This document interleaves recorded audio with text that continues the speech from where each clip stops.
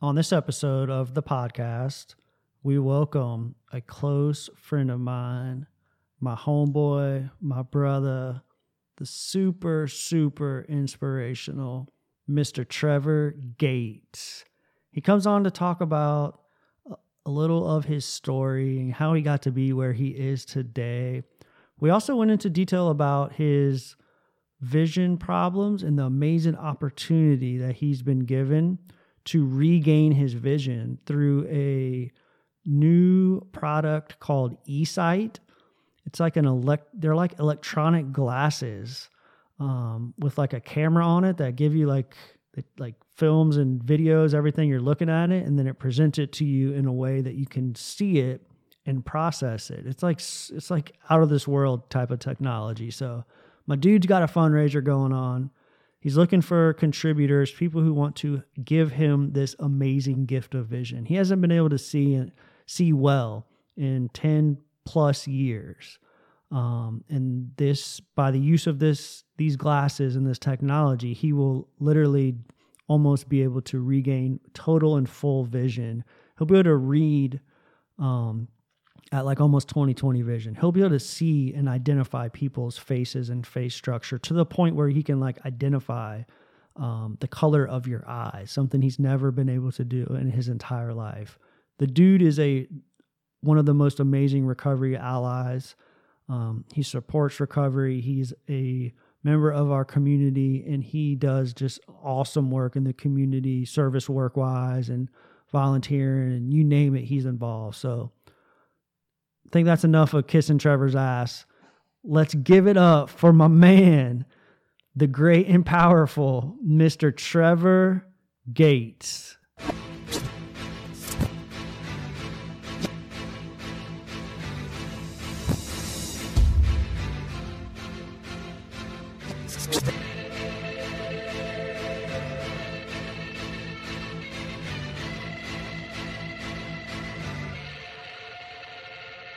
I'm just an individual, living a miracle, staying indivisible, connected to God in my physical. Essence of my spiritual presence is visible, totally leaving you unaware of my mental subliminal. Used to be a criminal, living so minimal, but things have changed and my life is going through different intervals. Finding that balance is significantly difficult.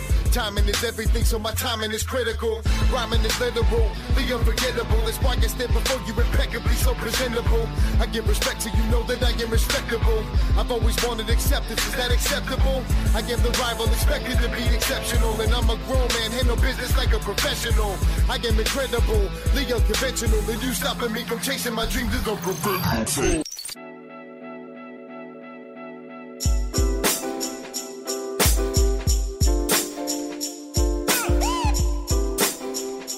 The opinions expressed in this podcast are the views of the NCR team and the individuals interviewed. We do not consider ourselves to be mental health professionals. Our mission is to explore the various pathways to recovery and to give a voice to those affected by or involved in the care of substance use disorders. Some content may be mature for younger audiences. Viewer discretion is advised. Are we live? Ready, set, go, Trevor Gates. Boom. What's going on, brother? How's it going, my dude? Welcome to the NC Raw podcast. Thank you for having me. Yeah, man. Let me just introduce this dude right here real quick. This is not something I normally do. Normally, I kind of just roll with it and allow the guests to introduce themselves and talk a little bit about who they are and why they're here and that sort of thing.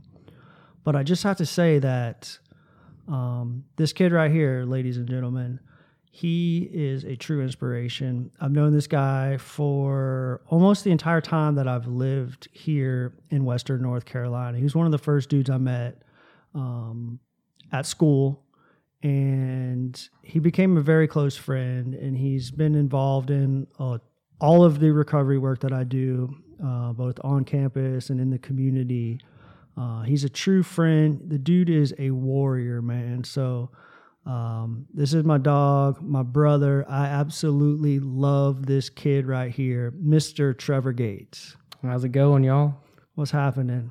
Not much. Enjoying this sound of my voice. You sound pretty good, huh? Yeah, I do. I don't sound as weird as I think I do. Yeah.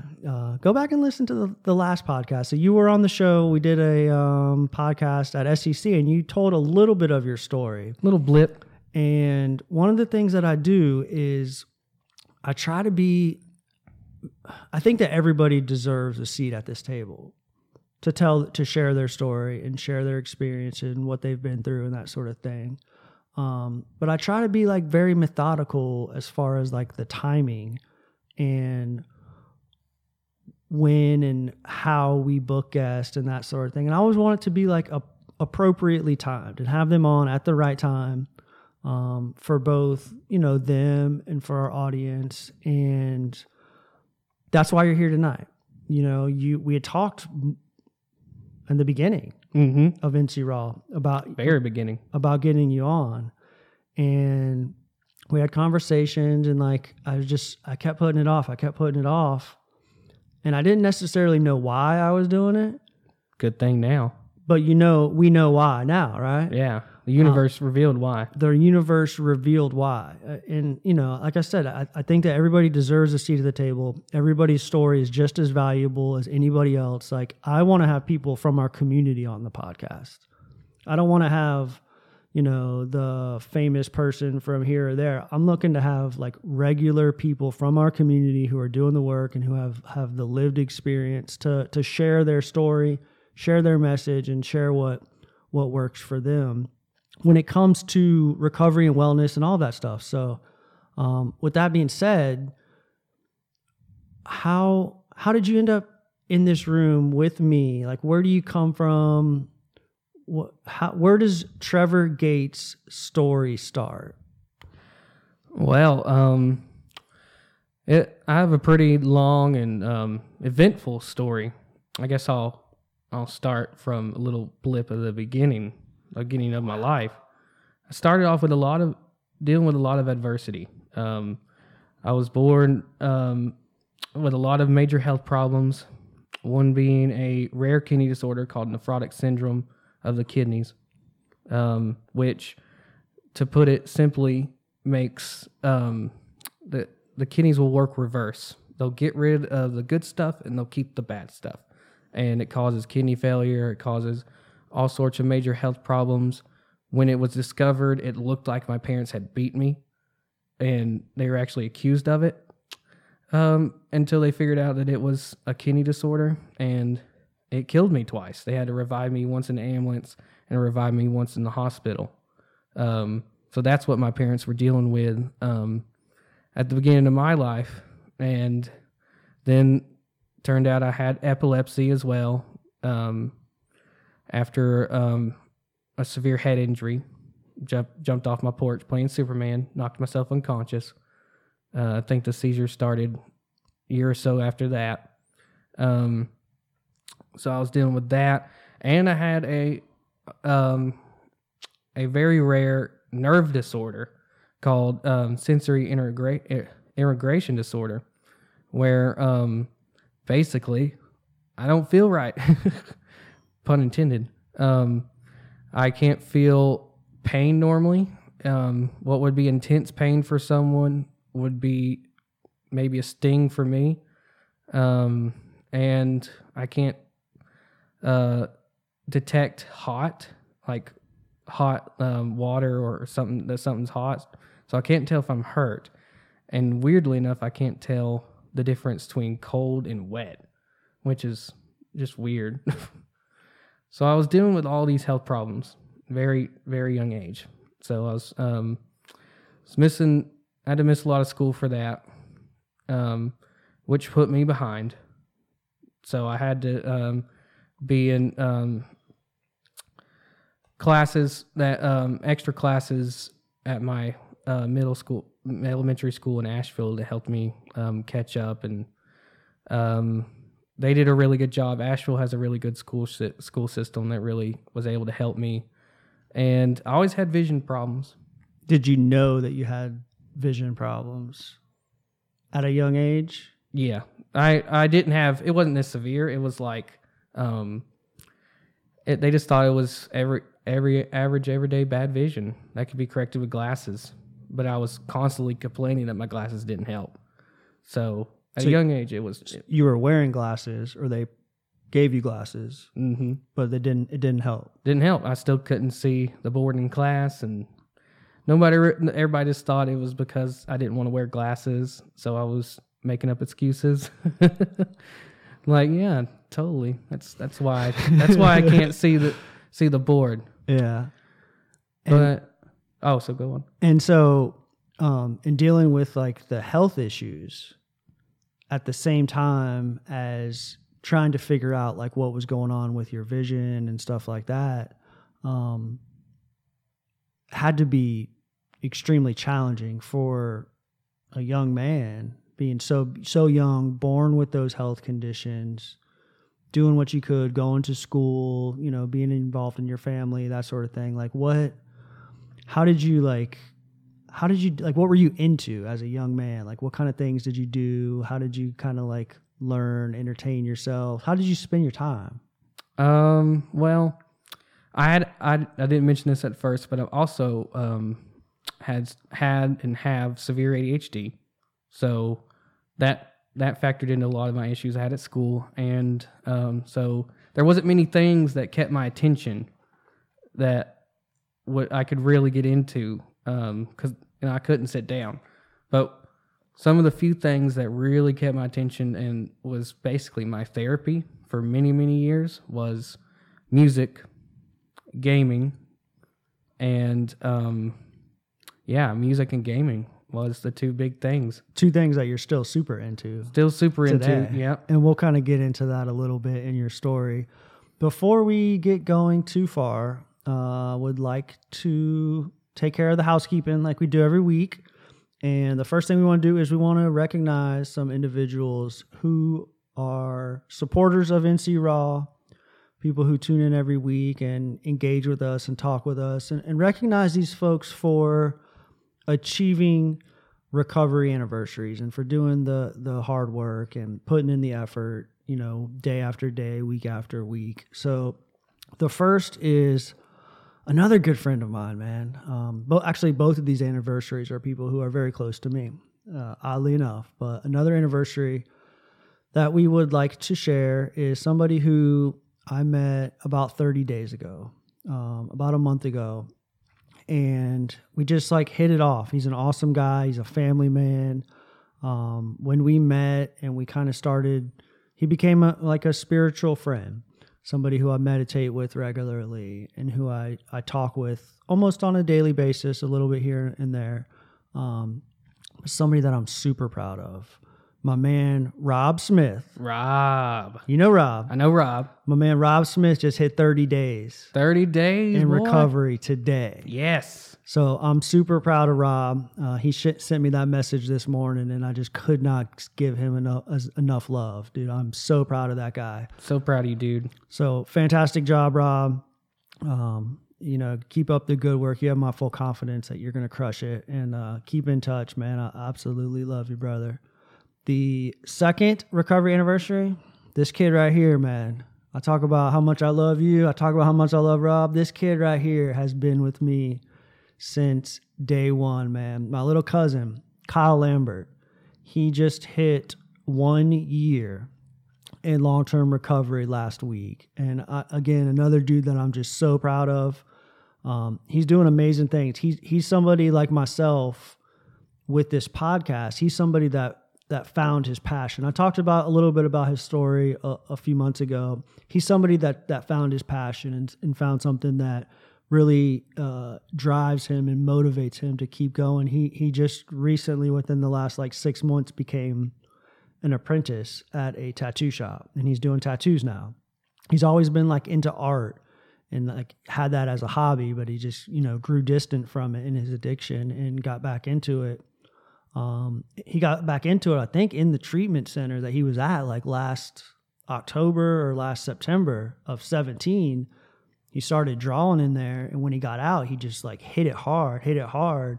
And he ended up landing a gig working the front desk at a tattoo shop, and sat up there and was just drawing and really created a relationship with the artist, who then approached him about becoming an apprentice. So it's just things like that, finding that thing, finding what it is that you're passionate about. Dude, I'm so proud of you, G.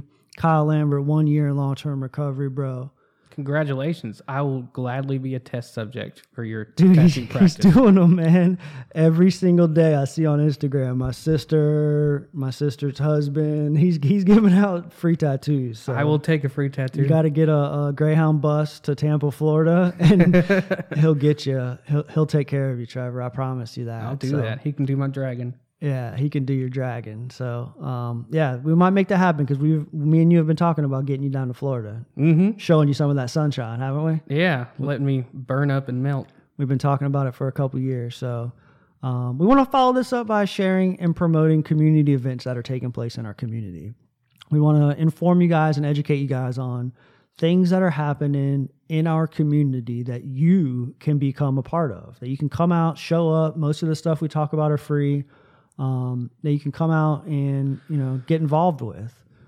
And the first event that I want to share is Down Home, North Carolina, an awesome organization. They're like an advocacy organization over in kind of the Waynesville area. Love it. They are hosting here in Sylva, North Carolina on Tuesday, November 13th, which is a week from tomorrow. They are hosting a Working on Mental Health and Addiction Forum.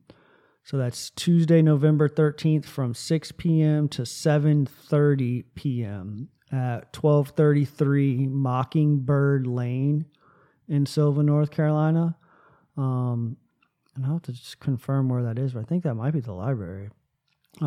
Information is on Facebook. You can find it through us. You can find it through searching Down Home, North Carolina. They do have like an RSVP link because they just want to try to find out who and what will be there. But they're going to talk about all the things that we talk about on the show. They're going to talk about these things at a community level, from peer to peer, and find out what is happening in our communities and what we can do collectively to resolve some of these issues. So it says, join neighbors from all across the county as we talk about how to create solutions for our families regarding detoxing community support centers, more inpatient and outpatient, affordable treatment options, stronger communication across healthcare service providers, available public knowledge of treatment and service options that are out there, and reducing the stigma associated with substance use disorders and mental health disorders. So they're also offering transportation and childcare, right? So there's like no excuses. You got kids or you have transportation problems, like all of that is taken care of. All you got to do is show the commitment and the will to show up. So you can contact Chelsea at Down Home, North Carolina. She has an email, chelsea@downhomenorthcarolina.org, or also via phone at 828-476-8189. And get involved. Again, that's 1 week from tomorrow, which tomorrow happens to be Election Day. Get out there and vote. Vote, vote, vote. So, again, this organization has done a lot of work regarding the election. They've done a ton of advocacy work. So, like Trevor said, do your best to get out there, drop your vote. Coming up on November 7th, which is this Wednesday. Well, I'm going to keep promoting these every time they happen, but one of the huge things that we talk about so often on the podcast is one of the most important things to have in place when it comes to recovery is a job, right? A career. A job. So the Western North Carolina Career Expo is taking place on Wednesday, 2 days from today, November 7th from 11 a.m. to 4 p.m. at the Western North Carolina Ag Center over in Asheville. It is Western North Carolina's largest career fair and recruiting event, right? They're going to have companies from all over Western North Carolina there. Holidays are coming up. All kinds of people are hiring. If you're looking to advance your career or if you're looking for a job, I would highly recommend going down there with a stack of resumes, looking fly, and talk to some folks, introduce yourself, and just kind of like get those create those relationships. So again, November 7th from 11 to 4 p.m. at the Western North Carolina Ag Center in Asheville, the Western North Carolina Career Expo. So come on down and check that out. Last but not least, Trevor Gates, we have a Christmas party planned. Oh yeah, Christmas party. Christmas Eve, December 24th at 5 p.m. in this room right here. We are going to have, in this building, depending on how many people RSVP and plan to come, we might get the bigger room down the hall, the ballroom. But we're going to be having the first ever NC Raw Christmas party podcast. What that's going to look like, it's going to be us with our 4 microphones set up. We want to invite anybody and everybody from the community, your friends and your family, people who have been on the show, people who tune into the show, people who support us. We want you guys to come out. We're going to have kind of like a potluck thing. We're going to provide some food, and we are going to play some Christmas music, drink some eggnog and some peppermint tea, and we're going to build those relationships and talk about recovery and talk about wellness and support each other through the holidays. That's on Christmas Eve. We do have an event set up on our Facebook page where you can get on and check it out. We definitely want to invite anybody and everybody. We know that the holidays can be a difficult time for many people in recovery, myself included. I'm up here all by myself. My family is 700 miles away. I'm going to be spending the holidays alone. So thankfully, I have a support system in place. And if you don't have a support system in place, you do, because NC Raw is here to support you. So totally come on out to that, and have a good time with us. We're starting it off a little bit early. We're starting it off at like 5 p.m. Excuse me. We're starting off at like 5 p.m. so people can come and go as they please. You don't have to stay for the whole 2 or 3 or 4 or however many hours it goes on. We're not putting it in time. We're going to start at 5 o'clock. We're going to sit down behind the mics and go as long as we need to. So everyone is invited to that. Next Monday night, our next Monday night's podcast. Next Monday night is, what is it? Do you know what it is? You threw a big event last year for this, man. You hosted a big event. Veterans Day. Next Monday is Veterans Day. And so we do have an awesome dude coming on the podcast to talk with us, who I will disclose a little bit later. But I wanted to announce, because I think that this is just an awesome act of service that somebody could do. I wanted to announce that Chef Stage over at the Cherokee Casino, they're the buffet restaurant out there. Been there a couple times. I went with Caleb once. They are offering to all military service veterans, active military, anybody that has proof of service is invited to Chef Stage at the casino between noon and 10 p.m. for a free meal. Oh, dude, this food is the bomb, bro. This food is amazing. So I know where me and my dad are going. I know you got some veterans in your circle. So, but I wanted to announce that to anybody and everybody, because the food is amazing. And they're offering that to all veterans and people of service. All you got to do is have any sort of ID. So hit up Chef Stage and get you some free meal, man. Me and Caleb, we go on Sunday nights. They have like crab legs and seafood deal. We tore it up, bro. We've talked about it a lot on the podcast. So now I'm hungry. Yeah. We didn't eat tonight, did we? No. So as we progress through the show, we're going to kind of talk about some things that are going on with you, Trevor, and some just beautiful opportunities that you've been blessed with. And I wanted to announce to our live audience and people who might be tuning in, I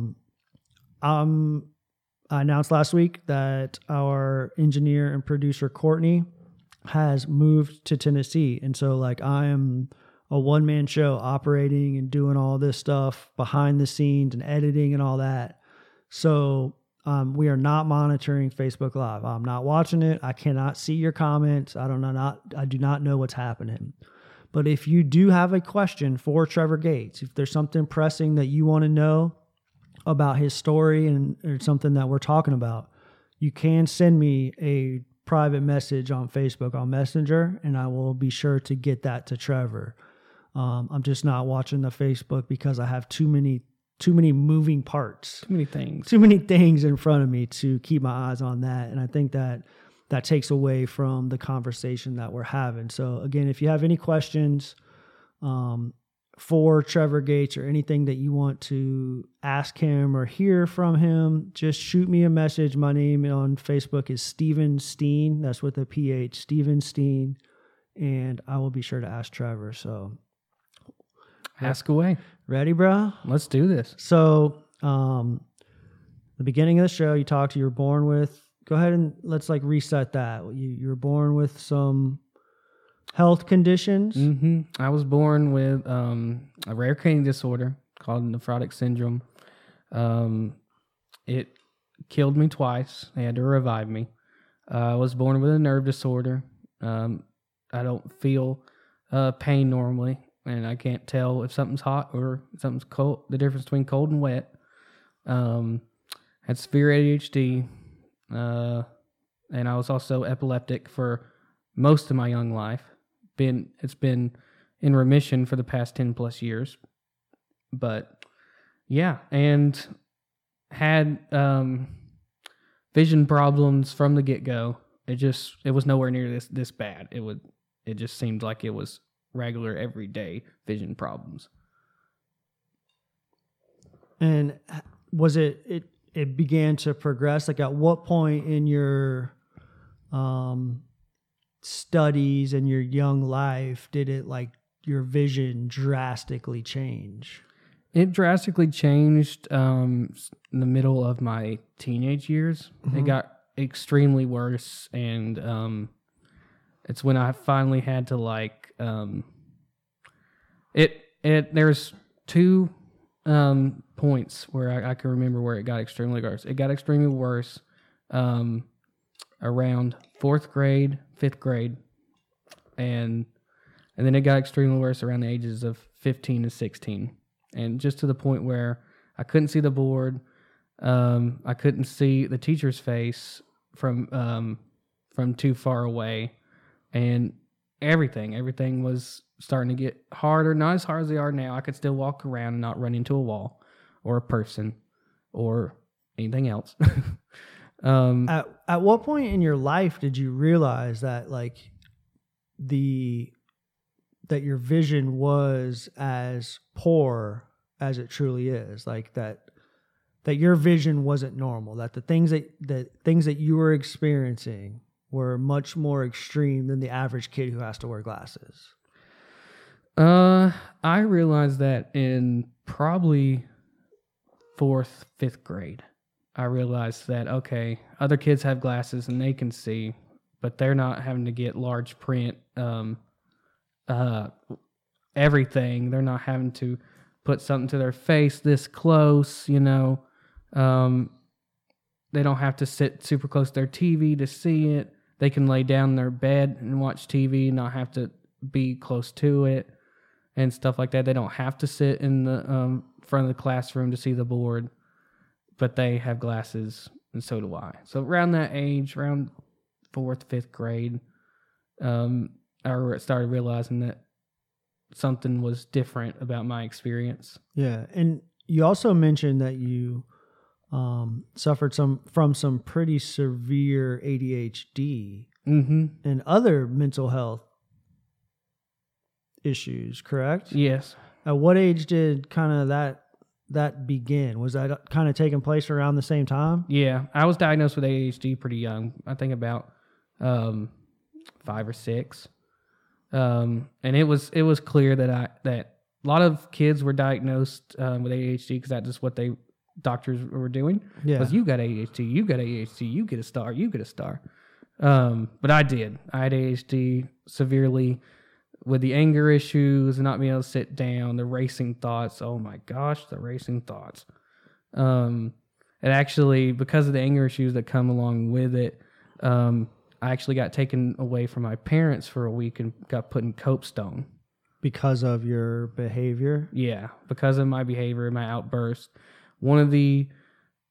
Probably one of my most scarring memories from my childhood was, do you know what the blanket method is? I don't know if I do. It's where, especially with kids with ADHD, it's where they would, to get a kid under control, they would wrap them in a blanket so they couldn't kick or punch and whatnot. And the teachers would usually do this. And a lot of controversy came from it because some kids were being smothered to death on accident. Mm-hmm. And I had that done to me. And I remember it being the most scarring thing. Scary. The only person who could calm me down, who had to come to the school, was my father. He's the only person who could handle me. What happened? Like, what were you doing that? I'd try to fight them. Fight who? The teachers. Yeah. Okay. I'd flip my lid and try to punch theirs. Uh-huh. And I was a mean little schnat. Why do you think that is? Because I had a lot of emotions that I didn't know how to deal with. Yeah. A lot of racing thoughts that wouldn't quit. A lot of things going on that people didn't understand. Like, the kidney disorder, the missing class because of it, and then not being able to do. I wasn't able to do things that a normal kid got to do. I don't know how to ride a bike because I never got to ride one. Because with the kidney disorder, I had to have a permanent IV port in my chest. I don't know if the camera can see me, but right here there's a scar. And that's from the permanent IV port. And they had to give me this medicine through it every day to control it. And so, I couldn't go out and play much. I was stuck in my room. And that was a lot of things that was really probably fueled the ADHD and the anger with all that stuff going on that I didn't understand why it was happening to me because I was just a kid. Yeah. And growing up and through those years, did you ever develop any skills to learn to cope with those kind of emotions and things, or was it not until your later years? Or I had things that helped. Video games. Video games was my therapy. Hobby number one. Yeah. Spyro the Dragon, not number one favorite because that's what my parents bought me because I couldn't go outside and play because I had that IV port. They bought me a PlayStation 1 and Spyro the Dragon. That Spyro game's about to come out, isn't it? Mm-hmm. I want to play that so badly. Yeah, I see you getting fired up about it. It's silly that a video game, that specific video games in general are very important to me, but that specific video game is really, really close to my heart. Yeah. So I'm asking you this, man. We were talking a couple weeks ago when you received this news that we're going to talk about on the podcast tonight. And I think one of the things that I asked you in that conversation was, what's one of the first things that you're going to do when you get your vision back? Mm-hmm. You gave me two answers, but I think those might be a little bit different right now. Yeah. You learn how to ride a bike, man? I mean, I can't ride a bike with these glasses on Why because not? I got no peripheral with them. Okay. So we'll get into how that works a little bit later. All right. No peripheral. Smack tree. Do you remember what the two things you told me you wanted to do? Not exactly. You don't remember? No. You said you wanted to learn how to play guitar. Oh, yeah. And you wanted to learn Spanish. Exactly, yeah. And I was like, bro, you could do both of those right now. Why you don't have to wait? Just be easier to see. Yeah, that's true. I get that, but those aren't things that are holding you back. Those aren't things that your vision is keeping you from. Oh no, not at all. It would just be so much easier to do with vision. Yeah, for sure. And so growing up, I mean, this is North Carolina Recovery Always, NC Raw. We talk about various pathways to recovery from substance use disorders, mental health issues, things like that. And growing up, you kind of were, you experienced some substance use disorders indirectly, mm-hmm. right? And, my mother. Yeah. And so I feel, I don't even know what to say, but I feel, having to cope with your own personal mental health struggles, having to cope with your physical issues that you were born with, and then the vision, and then the stuff at home with your family, and the substance use, that the indirect substance use. That's a lot for a young man to deal with, to cope with, right? Yeah, I guess so. Like what did you do? How did you view these things that were taking place in your life? Like, how did you look at them, especially in comparison to the way that you see them now? Well, specifically like with my mother and her battles with addiction and alcoholism. When I was old enough to understand that what was happening was a problem. So when did that happen? Around the age, I think it was middle school, so I was like probably 13, 14 years old when her liver started to really suffer, and they told her she was going to have some problems with it. And see, I never knew until things got really bad that my mother had a substance use issue, because she was using and she was drinking, but she was there. She was present in your life. Mm-hmm. She was present for the she held it together. I mean, for someone that drank independently from the age of like 11 until she was 40, she held it together. Yeah. And so many people do, man. Many people do. I mean, I did for all of those years. I had a job. I went to work. I paid my bills, I was miserable in here. Mm-hmm. I didn't know how to live, and that's how I lived. So at what age was it that you kind of began to question?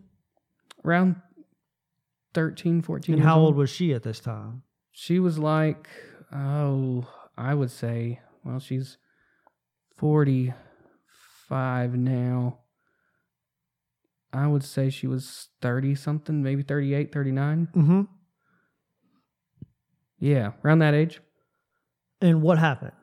The doctors told her that she was, that her liver was starting the early stages of suffering from the excessive drinking, because she had been drinking for years and years of her life. I mean, they used to put beer in her baby bottle when she was a kid, and so it was starting to really affect her liver, and she was having some health issues because of it. And that's the first time I ever was introduced to this idea that my mother had a problem. And still right then, I didn't consider her an alcoholic. I saw an alcoholic as what you would see on TV. Like getting flat out wasted, partying every day, that type of stuff, what you see on TV. Yeah. That's what I considered an alcoholic. Yeah. Because what society tells you an alcoholic looks like. Exactly. Mm-hmm. So fast forward, good few, like around the age of 15, 16, when it really became a problem, and my mother had to go into rehab the first time. And they classified her as an alcoholic, I was like, what? That's bullcrap. My mom's not an alcoholic. She might have a beer or two a day, but she's like never been drunk around me once. So I didn't, I was like, what? That's bull. And I was still like totally not buying into that she had a problem. It was news to you. Yeah, it was news to me. From my pre-programmed idea of what an alcoholic was, what a person with a substance abuse problem was, didn't match up to what the image of my mother. And so what did you do? I just denied it. Like, you did. Bull crap. They don't know what they're talking about. And what did she do? She did the same thing. Yeah. She did the same thing. And it didn't click to me that she had a problem until they told her the first time, either you stop drinking or you're going to die. And I still didn't have a clear idea of how she could be counted as an alcoholic until I got into the human service program. Then I really started to understand it. But when the doctors gave her that news of you need to change your life or else, I was like, you're facing severe consequences. I was like, whoa, what? You took a step back and really began to look at the situation a little bit differently. Yeah, it was a shocker. I was like, okay, well. What were you, about 14, 15? Yeah, 15, 16, something like that. So still in high school. Still in high school. What was high school life like for you with all this stuff going on at home?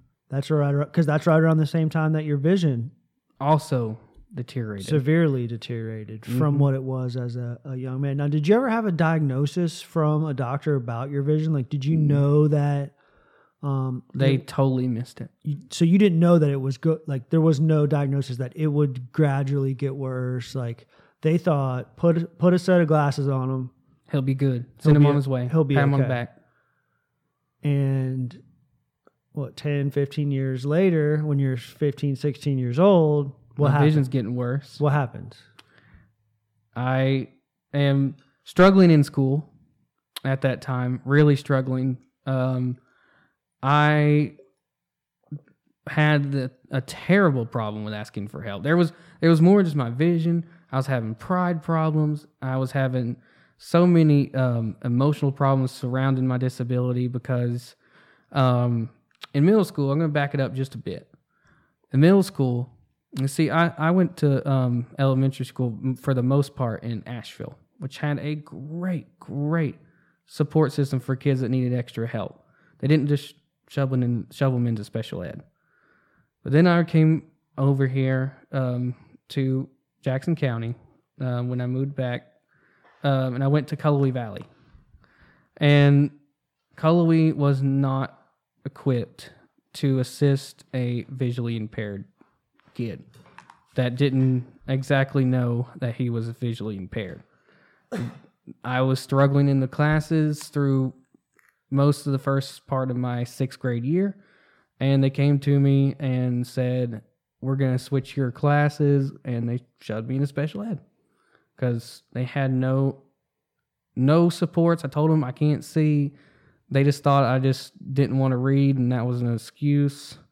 And ironically, because of that, I fell really behind in my reading because they weren't giving me any help with my vision.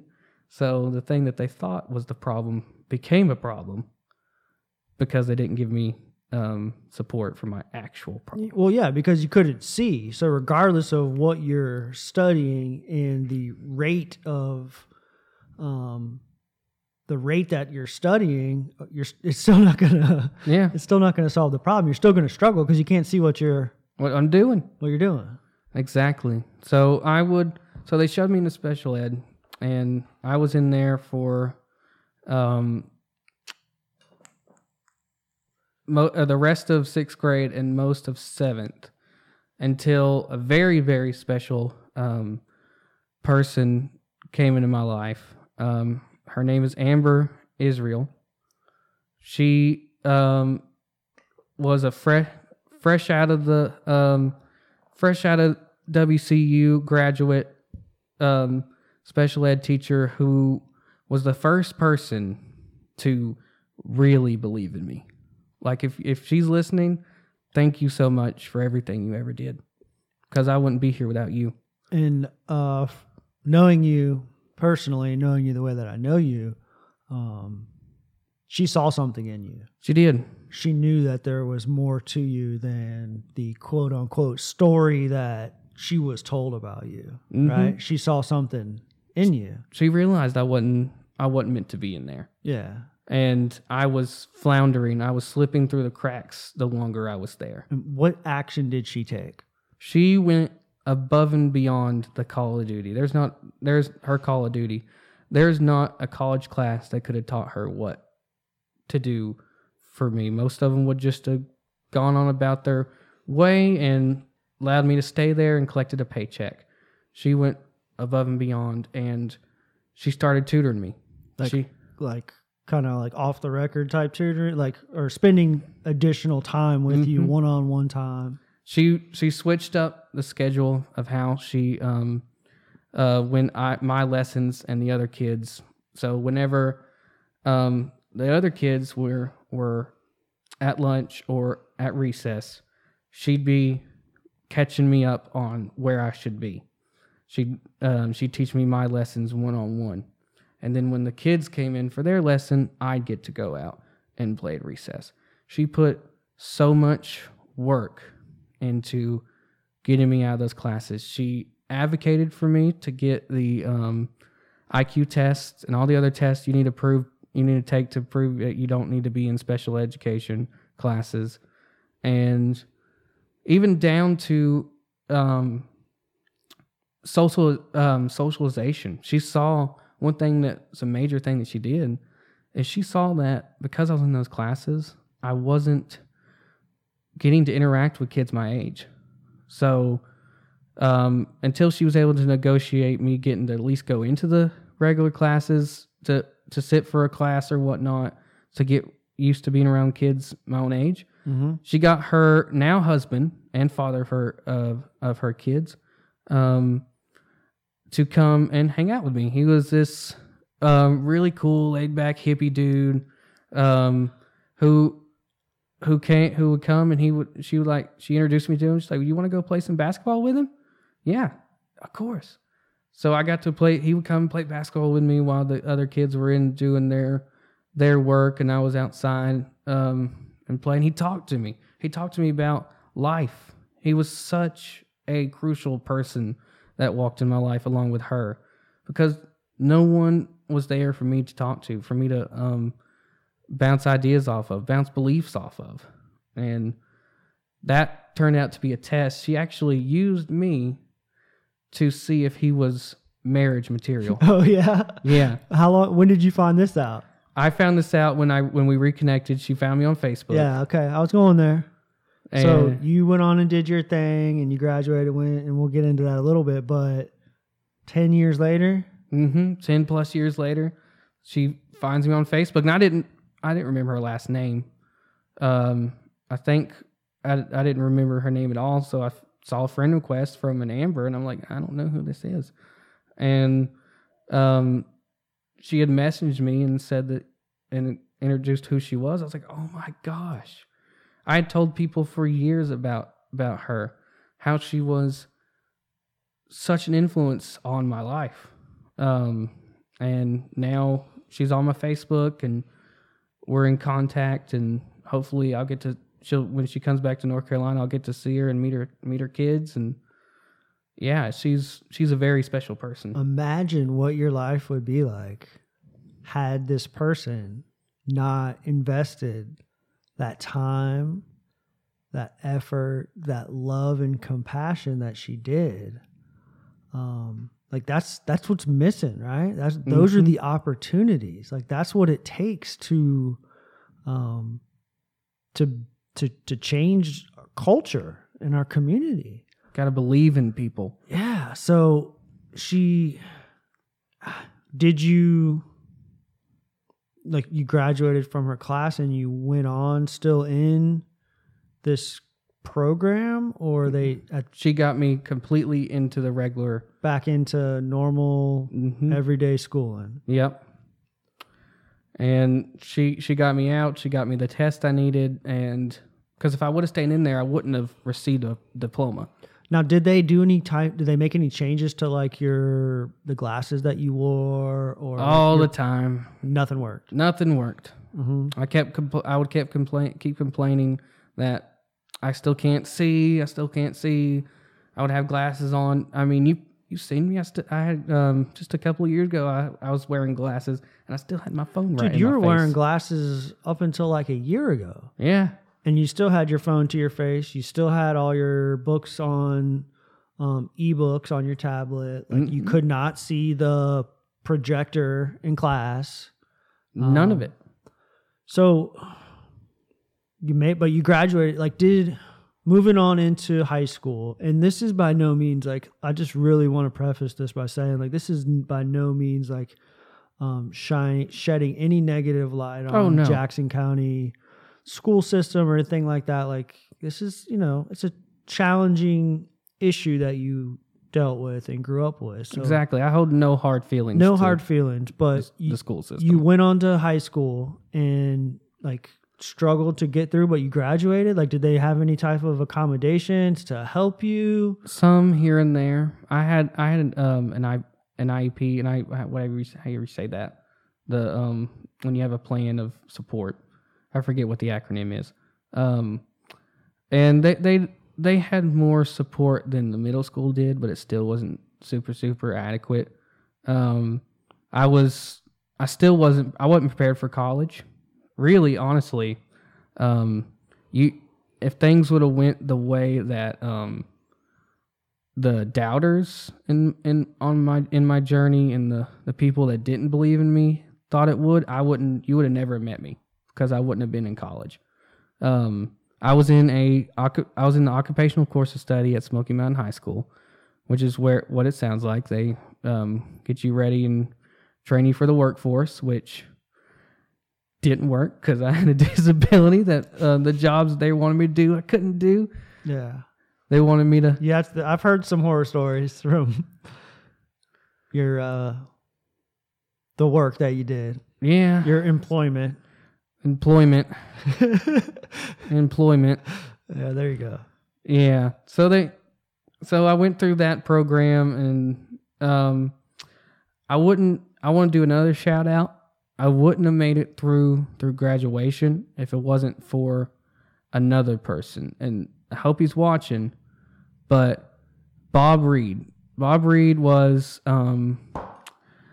a choir teacher and band teacher at my school. He was the biggest support. I tell you, in my journey, the right people got thrown in my path when I needed them. When I didn't believe in myself at all, the universe threw the right people there to push me along to the next part. He was the biggest support. He listened when I talked, and he gave me the solos to build my confidence, and he was just awesome. But he's Bob. That guy's still supporting you. He's still supporting me. He's still showing you love, right? To this day, he's one of the most supportive people I've ever met. He's awesome. I love Bob. He gave to me trying to achieve this wonderful opportunity. He gave more than he needed to, more than he should have. For the folks who are tuning in, let's just go ahead and say it, and then we'll kind of cover it a little bit later as we progress through your story. But what is that opportunity that you've been given? Okay, I've been waiting for this. We just went for like almost an hour, and we haven't even talked about it. Yeah, come on. Okay, here it comes. So I have the opportunity to get my hands on this amazing piece of technology called eSight. eSight eyewear. These glasses are designed to bring the severely vision impaired their vision back. And I got to try them on. They worked. I saw 20/20 people, 20/20 and better, just with these glasses. Just with these glasses, I was able to see a person's face, their eye color, a Mountain Dew bottle 10 feet away from me. And you hadn't done that in how long? You hadn't been able to see that clear in how long? Absolute years. Like 10 plus more years. Even when I could see, I still couldn't see people's eye color. Yeah. I couldn't see that well, even when I could see people. And it was incredible. Incredible. If you listen to the video, I'm crying in it. Okay. You want to go ahead and play the video? Let's do it. All right, let's play the video. Watch this, guys. This is like a 1.5 minute long video. This is the very first time that Trevor put these glasses on. This is the first time that Trevor put the glasses on. This is your reaction. This is my initial reaction. Your initial reaction to reading something off of your phone in 2020 vision for the first time At normal distance. normal distance, from looking into a woman's eyes and being able to identify her eye color. Shall we do it? Let's hit it. Let's hit it.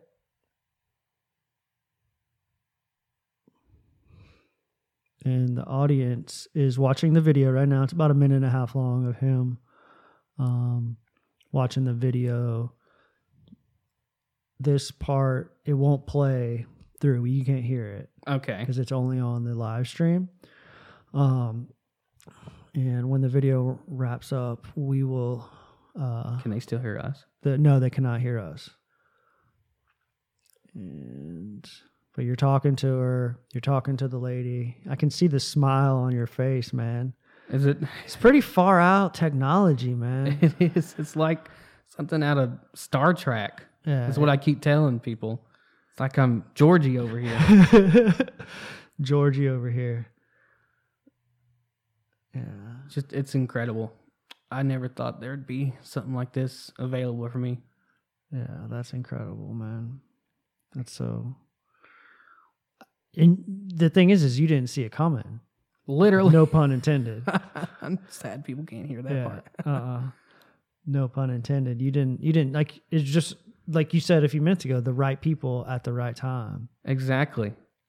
It seems like the universe has put the right people at the right time when I needed someone in my corner. Yeah. I know we're going to talk about this eventually, but We're back. Go ahead. I see life as like an MMA fight. There's multiple rounds. And at times I'm winning and my stamina's up. I'm good. I'm going. I'm a warrior. But there's also times where I've been beat down and the ref has almost had to stop. Yeah, but you're like the Trevor that I know, man, like since I've known you, you've always been up for the challenge. Mm-hmm. You know, like you always have been up for the challenge. You've always been eager to put in the effort. You've always been eager to prove the people who doubted you wrong. That was my motivation Right, like- for years. Your pride has consistently, like from an outsider looking in, like your pride and your passion and your drive, like your dedication in school, all of those things. It's just it's so respectful and so responsible for somebody your age and somebody who has been through what you've been through to continue to just to have that attitude, you know, consistently. It's I didn't have it. I didn't. I did not have it. So we played the video. At the top of the live stream, there's a link that tells your story. Mm-hmm. In full length. In full length, in your own words. And there's a little button to help contribute to your efforts and to what you're trying to do. These glasses cost $8,500. I've already raised. Go ahead. I've already raised $2,100 and something dollars, like $110. And I need y'all's help. I need the peeps' help.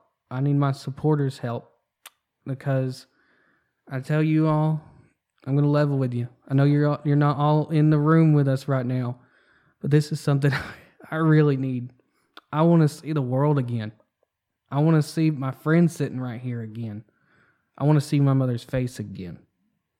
And it might sound dorky, it might sound pointless, but I want to play a game and actually be able to see it again. A video game. A video game, exactly. So if you please donate, I will appreciate and love whatever you can do. If you can donate, if you can share, you rock. So let's wind back a little bit and let's get into we're talking about your early struggles, and we're talking about those few people, those Bob Reeds, and what was the other woman's name? Amber Those Ambers and those Bob Reeds that and Mrs. Doherty saw you for the person that you were, and that showed you that attention, right? And really worked with you. Graduated high school, and you wanted to go to college, pursued college? Like, how did that? I wanted to go to college. Mm-hmm. I wasn't super. I didn't know what I wanted to do. I was like the classic kid coming out of high school. I didn't know what direction I wanted to go in life. I didn't want to know what I wanted to be. But I had a significant event happen where one person didn't believe in me, said one sentence to me, and I knew from that moment that I was going to do everything I could to go to college, because I already had to want to. But before this happened, I just want to go to college because that was the thing you did, you know. That was my mindset. I didn't have a direction. But this person, when I told him, it was a lady in the school system. When I told her that I wanted to go to college, her replies to me were, "I don't think that's a good idea. You couldn't handle it. You couldn't survive." And I said, "But I'm going to." She said, "I think that'd be a really stupid idea." And right then I was like, well, now I'm going to do it. Light that fire, baby. Exactly. To prove them wrong. And so you did that. And what was the transition like, having struggled visually in middle school and high school, having no resolution to this barely problem, support, no limited support? What did you do? How did you get, like, how did you start that process, and what happened? And had you already, at what point did you, like, begin to really, like, see what was happening at home too with your mother's substance use? And, like, had that happen before you went to college? Was it with the main incident with my mom? Mm-hmm. That happened before, yeah. In high school? In high school. So what happened? Well, she had been to rehab a second time, and it didn't work that go around. And she was still drinking, and one night she fell out, and we had to call the ambulance. She wasn't responsive, and they took her to the hospital, and the doctors put her on life support, and they told us that the next 12 hours to come were going to be crucial, because they didn't know if she was going to wake up. And I was pretty sure that I'd lost my mother. And how old were you? I was 18. Getting ready to graduate from high school. I cried and cried and cried, bro. Like, I was pretty certain that I was going to be burying my mother before I walked the stage. And you were in the hospital room with her? Mm-hmm. What'd you do? Well, my dad had went to go get me and him some change of clothes and something to eat. So I got the opportunity to sit with my mom while she was on life support. And I held her hand, and I looked around and noticed that no one was there to hear me. And I started talking. And I said, "Mom, I know you can't hear me, and I don't know if you're going to be able to hear me again, ever again. But if you can hear me at all, please don't go. Don't go now. I still need you here. I'm not ready for you to leave. You haven't seen me walk the stage. You haven't seen me graduate college. I'm going to go to college. I'm going to graduate college. You have to be there for that. And you haven't seen me have kids. You're going to have grandkids one day. And I need you here. Please don't go." And sorry. And during it, she had actually woken up. Yeah. leading up to this point, she had been pretty unresponsive. Pretty unresponsive. And in the middle of my really emotional, tear-filled plea to her, she had woken up. She was able to hear me, but she didn't let on to it. She just sat there and listened to me. And until I got to the end, I wasn't saying anything. I was just crying. And she squeezed my hand and said, "I'm going to be here." One of the things, right before that happened, the thing I said to her was, "Please fight this. I can't fight this. If this was a person, they wouldn't be hurting you. I can't fight this for you." And right then, she grabbed my hand and said, "I'm going to be here." And she made a recovery. 4 years sober. Probably close to 4.5 now. Congratulations, Mother. I love you so much. She fought like hell. And that lit a fire in you, seeing her go through that. I knew from that day that I wanted to make sure that no other person, I know that's unrealistic, but I want to make sure that fewer and fewer people had to sit there and watch their loved one be ripped away from them by forces they couldn't stop themselves. What'd you do? I found my calling, and I didn't know about the human service program. At first, it wasn't a well-known program when I came in. Yeah, let's unwind that a little bit. You wanted to go to college. Mm-hmm. You had that like experience with somebody who told you that you weren't, air quotes, equipped to be a college student, right? Which motivated you. Then you had this situation with your mother that also motivated you to take action and move forward and be of service. And you enrolled. Mm-hmm.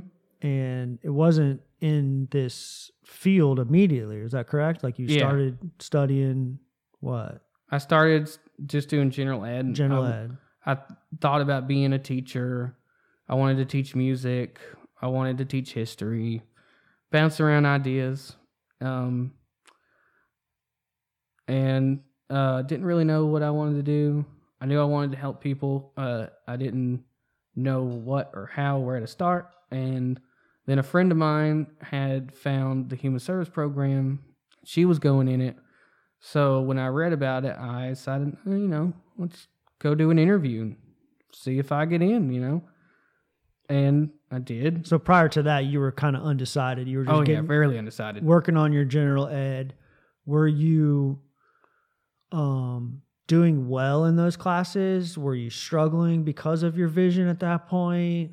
I was struggling, and actually ran in before I got to the human service program. I actually ran into some pretty significant bumps in the road that nearly made me drop out.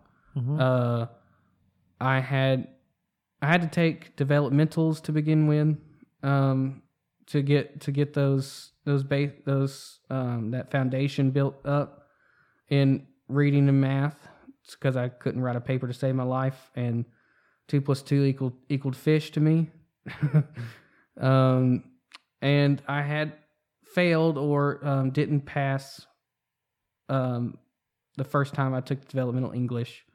I just didn't connect with the teacher, and I was told at that time by my that maybe college wasn't for me. And walking down the halls crying, it was just another bit of fire. I wasn't gonna stop there. So I got remotivated. Then another bump in the road. This time it was another incident with my mother. She's okay with me saying this. My mother was brutally raped by a man we thought was a family friend. I didn't know him, and an unknown man. She was brutally raped and brought back to our house. She had went out uncharacteristically went out after we almost lost my niece because she was born with some major problems. And I was almost out for the count there. That was probably one of the hardest things because I blamed myself for a long time because I was the closest one to the bedroom where the door was, front door, and I didn't hear, I didn't wake up. I used that to blame myself. I broke. I completely broke mentally. I wasn't there for her as emotional support. She had to be there for me. That I beat myself up about that for a long time because here she was, the one that was hurt, but she's having to pick me up because I'm the one that crumbled. And around that time is when my depression got really, really bad. And you had dealt with depression for most of your life, and specifically your adult life. Yeah, it started in middle school. And then this event led to a heavy levels of shame that really catapulted that depression. You know, all these people telling you that you couldn't do it, you couldn't go to college, and you struggled to see, and it was kind of like the buildup, and then that's what you were left with, is that extreme level of depression. What did you do? I trucked on for as long as I could and contemplated suicide a lot. Then I got into the human service program. I bet you could say that when I started the human service program, we were in that first class together. I'm quite a bit different than I was then. Yeah, there's no doubt about it, man. I can remember that first day that I met you in class. I think it was my second semester. I started a semester before you, and just quiet, reserved, disengaged, not involved, just kind of like doing your own thing, you know? And I was in early recovery at that time too, and I was like really trying to figure out like who I was and what this life, what of recovery would be, and what it would look like, and dealing with some things at home and relationship stuff. And there's no doubt about it that you're not the same person that you were that day. When I see you in class today, you're involved, you're engaged, you check on our classmates, you hold yourself to one of the highest standards of anybody that I know in the program. And yeah, I'm just so proud of you for. I'm living life, but now. You've done all the work, man. You have done all the work, right? Like you found something that relates to you. You found something that resonates with you and connects with you, and you've embraced it, and you've worked with it, and you've really put in that intentional effort to better yourself since you started this, right? Since you started this pathway or this approach, these practices, right? You've been involved in it since the beginning. So at what point did you roll into the human services program, you went through the traumatic experience with your mother. At what point did your vision really start to deteriorate rapidly? And what were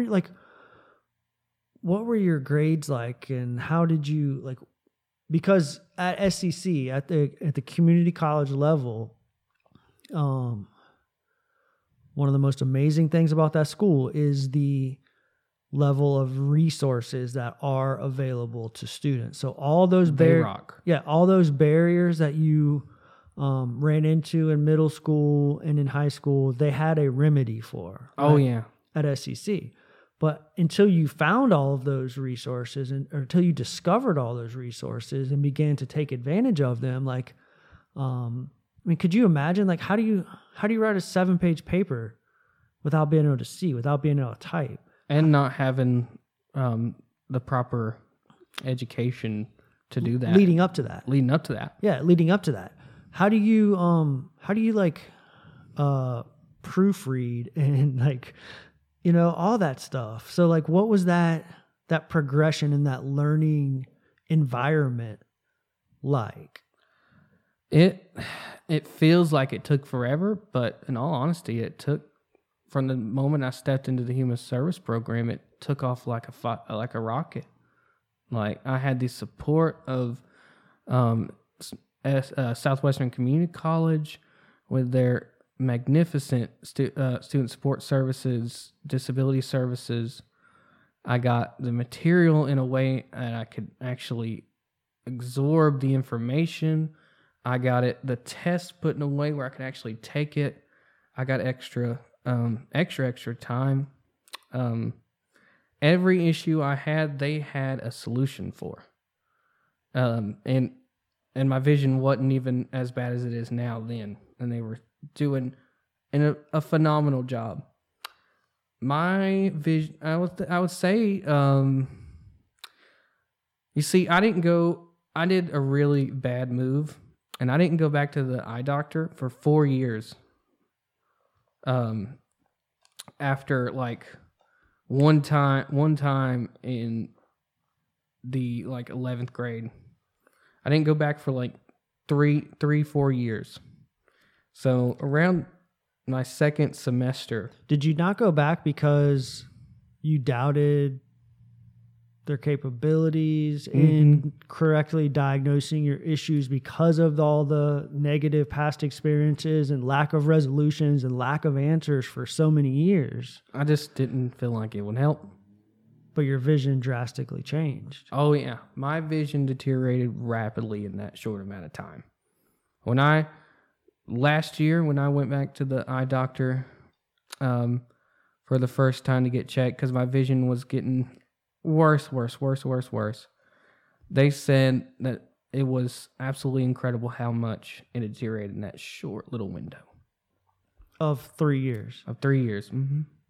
And what did they suggest? Or what was They had no recommendations. So again, hey, Trevor, we got bad news. Your vision has rapidly declined, but we don't necessarily know why or how or have a remedy for it. Exactly. And I asked the question, am I going blind? We don't know. It's actively deteriorating though. So they sent me to doctors and doctors upon doctors. I went to even some of the best at Duke University, who still couldn't figure out why this was happening, why my vision was deteriorating. They eventually figured out that it is a genetic problem, a genetic variant of I can't say this word, macular degeneration. It's a weird variant of it where basically macular degeneration, it starts. What's it called? I can't say the word. Macular degeneration. Macular degeneration? Yes. And what is it? Basically, it's a problem with not the eyeball. It's a problem with the brain itself. And it starts to take your vision like this. It starts to go in, it takes your peripheral, and then it just zeroes in. Mine was weird. Mine was doing that, but I had terrible vision in the center also. Usually someone with this condition will have clear vision looking straight ahead, but I didn't. I couldn't see close up or close or far away. That's basically what they have told me. It's similar to a variant of that. That's the closest thing to a diagnosis they've been able to give me.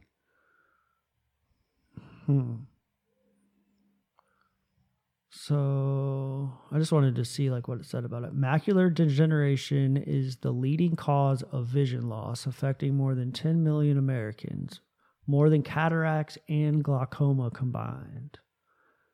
It's considered an incurable eye disease. It's caused by the deterioration of the central portion of the retina, the inside back layer of the eye that records the images we see and sends them via optic nerve from the eye to the brain. The retina's central portion, known as the macula, is responsible for focusing central vision in the eye, and it controls our ability to read, to drive a car, recognize faces or colors, and see objects in fine detail. Wow. And even after all that, they said they think it's a variation of that. They don't necessarily know that is That's what it is. what it is. Yeah, they don't know. They said it's basically acted like that, but the eyeball itself is healthy. Yeah. And so getting this news, an incurable disease, right? Basically having a doctor, some of the best eye doctors at Duke University, Scratching their heads and ultimately telling you that you'll never be able to see again, right? Right, basically. Or if they weren't sure if it was going to completely go away, but they couldn't, they wasn't going to come back, that's for sure. How did you handle that news, man? It was a really big hit. It was a really, really severe hit because now it was all in, it was all put out there on the table, and I'd known I was visually impaired. I knew that. I knew I was starting to have major trouble getting around. But leading up to that, because you didn't have that like severe diagnosis, severe news, like you were always like accepting it, dealing with it, working on resourceful ways to live with this problem. Exactly. And then once you receive this news that, hey, it ain't looking good, man, there's not much we can do about it. Yeah. We don't even know exactly what the problem is still. We're just saying it's kind of acting like this. We think it's a variation of this. But your eyeball's healthy, but it's still going. But it's going like this. How did you keep going, man? I leaned on people. Yeah. I used my supports. I meditated like crazy. The supports, which is something that you took action with a year and a half before, and started building up and putting these people, places, practices, putting them in place and having them available to you to take advantage of. Because earlier in this conversation, you said that it was hard for you to ask for help. Oh, so hard. As a young man. Mm-hmm. It wasn't something that you were comfortable with, which I think is totally normal. Like, that's all of us, right? That's I felt like if I asked for help, that was me admitting I was stupid. Yeah. Like the teacher told me in class. And that's a part of the human experience. I think that's something that's in all of us, right? Mm-hmm. We tend to not get to that point. But you humbled yourself and found a way to do that. And by doing that, you learned these skills. You learned these practices. You applied them to your life. Meditation, studying the Dharma, having a close network of people, like-minded people around you and in your circle and in your corner. Correct? Yeah. I built a support army. And by doing that, when you receive this news from the doctors, what did you do? I threw myself into them. I threw myself into that support. I remember, just a shout out to the head of our program at SEC, Lori Clancy. She was the first person. That woman gets mentioned more on the show than anybody else. Yeah.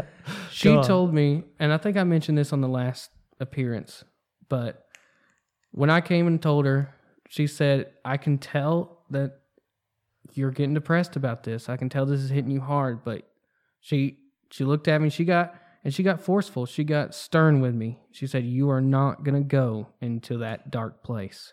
I know that's where your mind is going. You're not going to do it. I'm not going to let you. You're not going to go down that road of depression. And I said, okay, I'm going to try. I'm going to try. It was hard. But she put her foot down and forbade from going down that road of depression that I was on a crash course to. And yeah, I called people. I called you. I called my other friends. I talked to people. One thing that was always so hard was to tell people how I was feeling. Told them how scared I was. And I meditated like crazy. Almost a year of meditation straight. How many days in a row you got? I think it's 168. That's what's up, man. And I can add it in. Yeah, go ahead. I'll let you do it this time. Before I had 109, but I lost that account. But those days still count. So technically, 268 days in a row. Yeah, It's paying off. It's paying off. Yeah. And shortly after you received the news, right? You were able to take advantage of some pretty phenomenal community resources in our area. You got connected with some folks that are doing Division of the Blind out of Asheville. Mm-hmm. Phenomenal help. They hooked me up. What do they do? They hooked me up with services. That's they hooked me up with. They covered my transportation, Freedom Taxi, local taxi service. Call them. They provided me with assistive technologies that changed the game. I went from a B student to a straight A student with the resources they provided with me. Because of the tools that you had available to you. Tricked out laptop, screen readers, magnifiers galore. They gave me my cane. They gave me the cane training. Everything I needed. Yeah, leading up to this point, you were like stumbling around campus. Yeah. Finding your way around. You couldn't recognize people's faces. Right? Like what was it like before you connected with Division of the Blind? What was it like just everyday things that we take advantage of, that like the getting around campus? I mean, for those of you who haven't been to STC, there's a lot of steps. It's built on the side of a mountain, right? Yeah. Just to get from building to building. Just to get from building to building from somebody who's attached to this cellular device all the time, it can be difficult, right? Right. So before leading up to connecting with the services of the blind, you didn't have you didn't use a walking stick. I didn't, because you didn't know that you needed one. I didn't know I needed one. I knew I was having trouble, but I wasn't. I didn't know that would help. And I definitely didn't want to accept that help. Yeah. And so they were able to connect you with a laptop that is suitable for somebody with this type of disability. Mm-hmm. They were able to connect you with tools that you can use in the classroom to see things like the blackboard or the screen that's used in a college classroom. They were able to connect you with transportation, right, around town, because you were told you'll never be able to drive. Exactly. I think that might change, though. They're not going to get put license in my hand. Bear with me, man, with the technology that's coming, man. And they were able to kind of introduce this walking stick to you. Life-changing. Yeah, but we had this conversation when they were talking about it. You were hesitant, correct? I was really hesitant. Uh-huh. I didn't want to do it. I didn't want to use a cane. I didn't want that indicator of, hey, look, this guy's vulnerable. He can't see. Yeah. I didn't want to have to explain to the people, oh, you have been using a cane since. Why now? Why do you need it now? But you humbled yourself to do it. Mm-hmm. We had this conversation. You remember I was telling you about my friend Greg from Detroit? Greg. my man Greg, he has something very similar to you. He lived down in Tampa. I think he's back in Detroit now, but he had something very similar to you, and he's from a rough neighborhood, difficult neighborhood to live in the heart of Detroit. And he refused to use his walking stick because of what you just said, because of the vulnerability.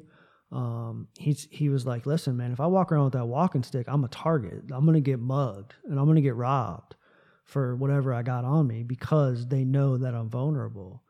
But you humbled yourself, right? Mm-hmm. You picked it up. I picked it up and ran with it. And what's not literally. And what's life like using the stick now? It gave me a bit of freedom that I was forced to give up with my visual disability. It gave me a sense of safety. I could go downstairs and not be terrified. I could walk around and not have to explain to someone, oh, I'm sorry for running into you, I can't see.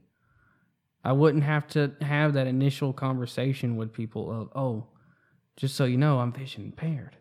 You know, they could see it. They could see the glasses, they could see the cane. I wouldn't have to have that initial, this is what's wrong with me. This is why I might not be able to do this or whatever. It was so freeing. And it was so it was mind blowing how people reacted in actually a good way. People react in like somewhat of a compassionate way where they'll see you coming, they'll hold the door open for you, or they'll get out of the way. Yeah, they'll step out of the way and kind of clear room for you. And I think that's like a good metaphor for life, man. You know, it's like these things that we're afraid of are 9 times out of 10 the answer to many of our problems, right? Like you just talked about how freeing it was. And it just like 2 instances of like the first couple of weeks that I had my cane. The first time I went to SEC with it, a lady ran into me. She was on her phone. I could hear it because I could hear the ding of the Facebook Messenger. Uh-huh. And she started to like get mad before she looked up. She's like, "Oh, I'm so sorry." And it was like, yeah, it's okay. It was funny because it's like, wow, now I don't have to explain why I walk into people. And just the level of independence, that feeling, right? To know that, yes, right? It's just like, it has to be just overwhelming to know that I see you around campus, bro. You ain't scared now. Mm-mm. There's nothing stopping you. This dude walks up and down 3 flights of stairs every single day. Mm-hmm. In one building. I have no fear with it now. It gave me that bit of freedom back. Mm-hmm. Something that you had in a very long time. Very, very long time. Did you notice a difference in your grades? In your performance after gaining access to all of these tools? I got on the president's list. Uh-huh. I got multiple academic awards, leadership awards, because I was able to, that freedom allowed me to really get involved. I am working on my 2nd semester on the president's list. Wow. My grades drastically improved. I didn't have terrible grades, but if the universe put Division of the Blind in my path when I needed them, so my dreams didn't have to suffer because of this problem I was having. But yeah, and that's like with all of the things that happened to you in your life. The 2 teachers, individuals in school, getting into the program at SEC. You meeting your support systems, right? Don't be modest. You. Yeah, well, there's more than that. It's the organization, us together. People have come and gone, but it's the team, right? There's always a team. It's never just me and you. Never. It's never just me and you. There's always a team. But people have come and gone. People have graduated and moved on. But there's more than just us 2. Exactly. that are doing it. But all those things came in at the right time. The right time. In your life. But I'm going to brag on you a bit. You did come in my life in a crucial time, because I've told you that when me and you met and when you started, I say, pestering me to come to refuge recovery meetings, I was severely depressed and suicidal. And my anxiety was out the roof. My depression was crazy. My vision was terrible. And I was contemplating suicide on the regular. And I was pretty decided that I was going to end it that weekend before I came to that refuge recovery meeting, that first one. What made you change your mind after going to that meeting? What was different about about that room, about the people in that room, about what we were doing that changed your mind? I guess when I walked in that room and the people that were around me that been through some heavy stuff welcomed me without judgment, without belittling me, without any sort of requirement, just welcomed me in and said, let's heal together. And I don't know, something about it was just the thing I needed. It was really powerful, and I'm still here. I'm here talking, so obviously I didn't go through with anything. And you're still showing up. You're still doing the work at home in the group. You show up every Sunday night with us. What was it about the pestering that made you want to come? I guess after a while, if you would just ask like once or twice, I would just have blown you off, because I was in a state where I didn't think no one gave a like, this dude's just full of crap. Yeah, I don't need to hear it. I don't need to hear it. He didn't really care about me. He just wants me to come to his little group thing. He didn't really give a crap about my existence, and you just kept on, and even after every excuse I gave you, I got a paper to write. Oh, I got homework to do. I don't drive. Oh, you'll give me a ride? I got to do something with my family. Mm-hmm. Every excuse. Finally, I was like, you know what? Fine. I feel like total garbage about myself. Why not just give it a go? So I took you up on your offer, and I'm glad I did. What I'm glad you did too, Trevor. I really am. We've done a lot of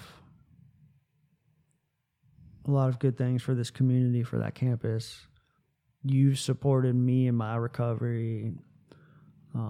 You've helped me grow. You've helped me heal. And, in a short period of time, like we've only in the grand scheme of our existence, this lifetime, we've only been doing this for like 2 years, right?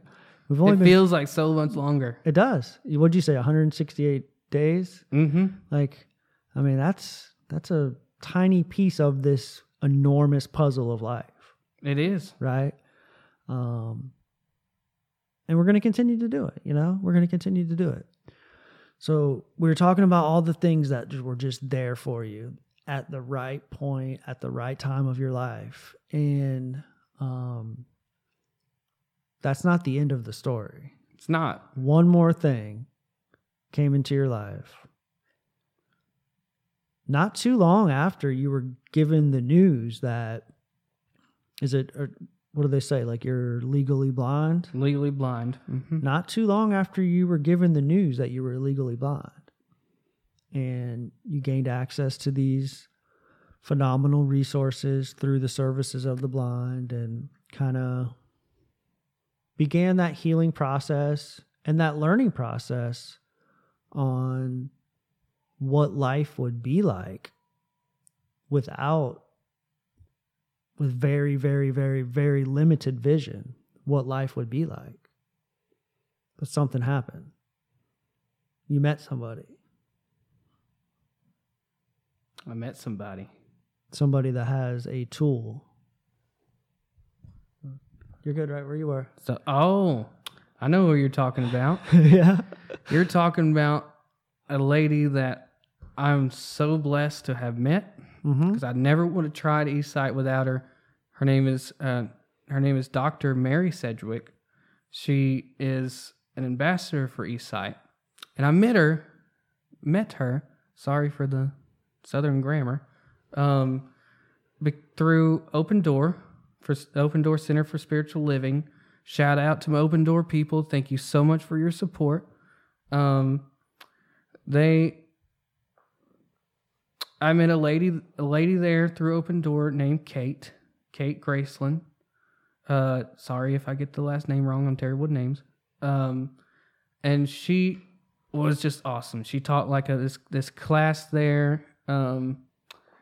And eventually moved into our center to be a member of our center. She was one in Asheville. So supportive. She's another person that just saw something in me. And another example of the universe rearranging itself according to what I needed at that moment. And I accepted that, there's nothing. They don't even know what my vision problem is. They just said it's kind of like this other condition, so I can't really even say I have that. And so I don't know what's wrong with me. I just know I can't see. So I accepted it. I accepted that it was getting worse. But then Kate had told me that she had a friend who had tried these electronic glasses called eSight that brought her vision back after 15 years of having a similar experience of mine. And I was like, yeah, okay. I had some of the top doctors not have any suggestions, but just a pair of glasses that are worth more than my house can be the quick fix. Yeah, that doctor at Duke University didn't mention anything about eSight, did he? No. And I'd heard about them before once from a friend, but they had told me that they were like 15,000, 20,000 or something like that. So I didn't talk about it. I remember I didn't even tell you or many people that I was going to get to try them on. Because No, the first time I heard about it, I think, was when you sent me the link to the video. Yeah. And I was like, hey, I got to try these on. Which, I mean, obviously for like just reasons, like you want to make sure that like it works. Yeah. And that, I was so skeptical. And that you have a realistic opportunity to getting your hands on a pair. Exactly. Like, why get your hopes up and everybody else's hopes up if it's something that's just too far out of reach? But what I've learned in this conversation with Trevor Gates is that nothing is out of reach. Nothing's out of reach. I might be short, but nothing's out of reach. Maybe the top counter. But. So what was it like to put these glasses on for the first time? She brought them to you? Yeah, she brought them to me. She had a pair on herself. She had met me at after service at the Open Door Center for Spiritual Living. She had met me there. Her and Kate set up the test. She brought a pair of eSight that for me to try on, and it was mind blowing. Like I said earlier in the show, I saw a person's eyes and face clearly as clear could possibly be for the first time in my life. Well, not the first time in my life. First time in a long, long time in my life. First time I ever saw a person's eye color, yes. It was absolutely incredible. I was shocked. My hopes were so low that I couldn't have pictured how... Your hopes were low going into it. Yeah, hopes were so low going into it, but boom. I read what would be considered fine print with ease with these things. They are like super futuristic. I know you got like a description of how they work there on your computer. And only way I've been really able to describe them is they are this super high tech glasses that look like something out of Star Trek, make me look like Geordi. Super high tech cameras that send the whole world to my brain at in real time and high definition so I can see like every other person, but give them the rundown of how these things work because I'm not a technical This person. is pretty fascinating stuff. You're totally right. Like you put them on, they definitely look like something out of the future. And so like in reading into eSight, it says that eSight uses a intelligent mix of optical and computer technology to stimulate the remaining photoreceptors in your eyes, sending more information to the brain and enhancing your ability to see. So it like, it's incredible, man. I'm going to play the video again in just a second. So it says you wear them comfortably like a regular pair of glasses. How much comfortable. How much do they weigh? Do they feel like a regular pair of glasses? Honestly, they were not heavy at all. Like they look kind of bulky. Mm-hmm. They look bulky. That's why I asked. They're not heavy at all. Like I was able to wear them comfortably, and I could probably see myself wearing those 24/7. It says that eSight houses a high-speed, high-definition camera that captures everything the wearer is looking at. Advanced clinically validated algorithms optimize and enhance the footage of this camera. And the footage is then presented on 2 near-to-eye screens in real time with stunning clarity. Stunning. A handheld optical trackpad allows the user to refine the image further through a full suite of zoom, contrast, and focus control. So you have a little remote control? If you watch the video again, you'll see a wire coming down from my ear. Mm-hmm. That goes to the remote control. The remote control. And the remote control gives you the ability to adjust the image that you're looking at. Oh yeah, like so you can so zoom, much control. You can adjust the contrast if you're in low light or high light conditions. I can download a PDF to them and sit here like I don't know if the camera can see me, but yeah, go ahead. I want to show them with my head motion.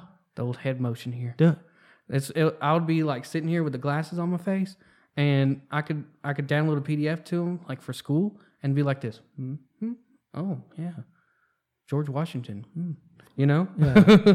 like VR or something. Yeah, and they can hook up to a projector so I can see what is projecting inside my glasses. They can hook up to a TV. They can take pictures. Yeah, it sounds like augmented reality. Yeah. It sounds like something that like a lot of the new cell phones are going towards and working on creating, but an augmented reality experience. It has patented biometric tilt capability, which ensures that a wearer always has access to their native peripheral vision and can be completely mobile. It has 3 positions, up, midway, and down. The user has complete control over how immersive or mobile of an experience that they'd prefer. So you can full capability. It really sounds like an augmented reality experience. Mm-hmm. That I will say this, that the peripheral is limited. Mm-hmm. That I will still be cane dependent, eventually guide dog dependent. So you still will use your cane mm-hmm. to get around because they don't want you. I was told that they don't want you to walk around with them, just completely without any safety precaution because there's no peripheral and you only get a small window. So cars and walls and stuff and. Small window, schmack. Yeah, I bet you on eSight version 2.0, I'll be able to see you'll be driving thing. Yeah, I'll be teaching you how to drive, kid. Yeah. I'm gonna run this video one more time, just so anybody that's tuning in can take a look. It's about 1.5 minutes long. This is the first time that Trevor put the glasses on, and then when we come back from the video, we'll talk a little bit about what it's gonna take for him to own a pair of these things. Dude, that's pretty dope, man. That's so sick. Yeah, I'm sorry we didn't get to the gist of the fundraising stuff sooner. The stories is it's okay. A lot in this short 23 years. This is like a 2-hour podcast, man, and people listen, people tune in, and I'm all about the podcast. Even though many people do like the video side to it, it's to me it's all about the podcast. And all about the podcast. So as you've seen, like when I send out the email newsletters and stuff, like we'll have a link to the video, we'll have a link to your story, we'll have like a nice picture, probably this one of you wearing them. Like it'll be good. It'll be good spreading the message. I think the technology behind it is just fascinating, to be honest with you. You got, as of right now, you got 32 donors, a little over $2,000. So that's pretty fascinating. It's going quick. It's 8,500 on the website. It says 9,500. Do they cover 100 of it or something? Because I was able to try them on when I did. This is again thanks to Kate and Mary. Because I was able to try them on when I did, I got a discount. Okay. They were doing a promo thing. Got $500 off. You're able to lock in a little bit of a discount. Yeah. That's pretty cool, man. All right. Yippee yo. Yeah, so that's what it looks like. Now, let's get to the gist of this conversation is what is it going to take to get you a pair of these glasses? To give you this vision, to give you this opportunity to continue doing what you're doing. What's it going to take, man? It's going to take all of you. It's going to take all of you lifting me up and supporting me. I need all of you. I need my people to rally around me, to help me reclaim my vision, help me reclaim my freedom. Help me see the world again. Help me see my family again. Help me be more me than I've been able to be in so many years. I lost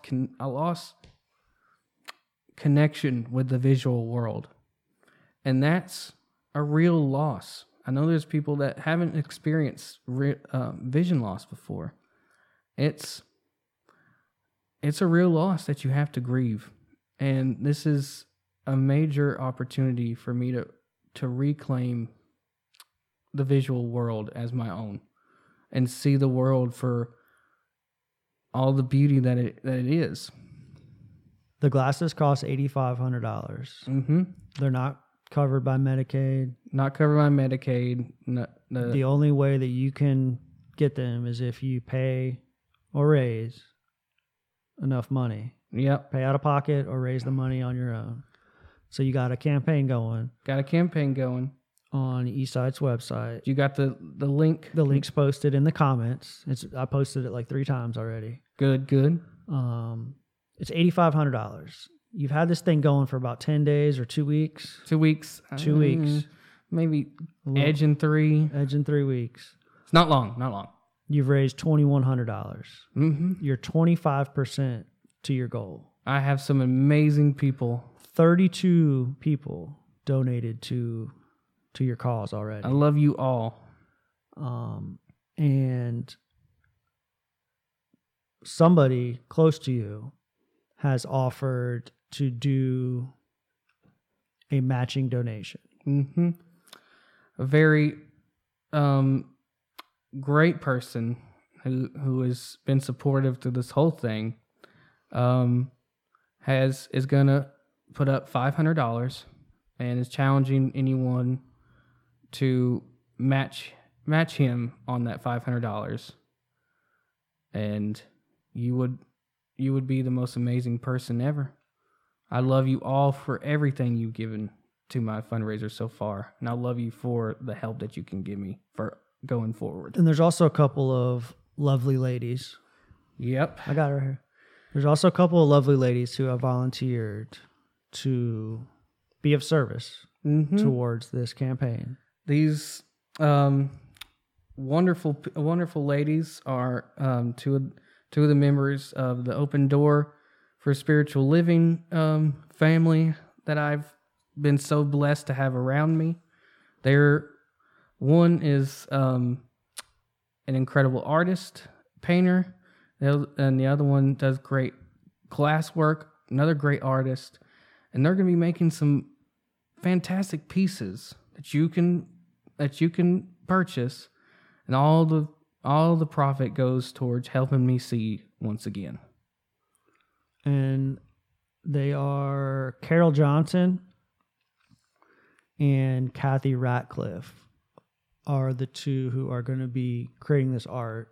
And they are okay with giving out their numbers, so you can read them off. If you want to buy some art, that all the funding will go directly towards Trevor's quest for vision. You can reach Carol Johnson at 828-200-0170 and Kathy Ratcliffe at 828-526-6480. Again, the link to his campaign is down in the comments of this section. For the Audible podcast, it'll be posted anywhere and everywhere on our website and on the email newsletter that goes out. If you follow the link, it tells Trevor's story in pretty full detail, along with a copy of this video that we've played a couple times tonight that will show you exactly what it is that he's working toward. So in saying all this, I'm confident. You're confident. You're gonna get these glasses, right? It's just a matter of time. You're gonna get these glasses, and you got a lot of stuff going on. A lot of stuff. I want to talk a little bit about like the things that you have done and experienced through collegiate recovery. Oh yeah, this is a great part. What collegiate recovery has done for your life. And then I also want to talk a little bit about what your long-term goals are. Okay. Where you're going next, but what has your experience been with collegiate recovery? And to like set it up a little bit, we started doing some of our refuge recovery groups over at Western Carolina University a year and a half ago or something. Hillside Grind. And that had led to being given some opportunities to get involved with collegiate recovery. And we went to the first Mid-Atlantic Regional Collegiate Recovery Conference last year. Where I met Jay Harris, but neither of us remember. And that kind of like planted, Love you, Jay. That kind of like planted some seeds for you. And you continued nurturing those relationships with those individuals and like putting yourself out there. So what do you got going on with collegiate recovery, like on a national level, man? Well, to roll it back,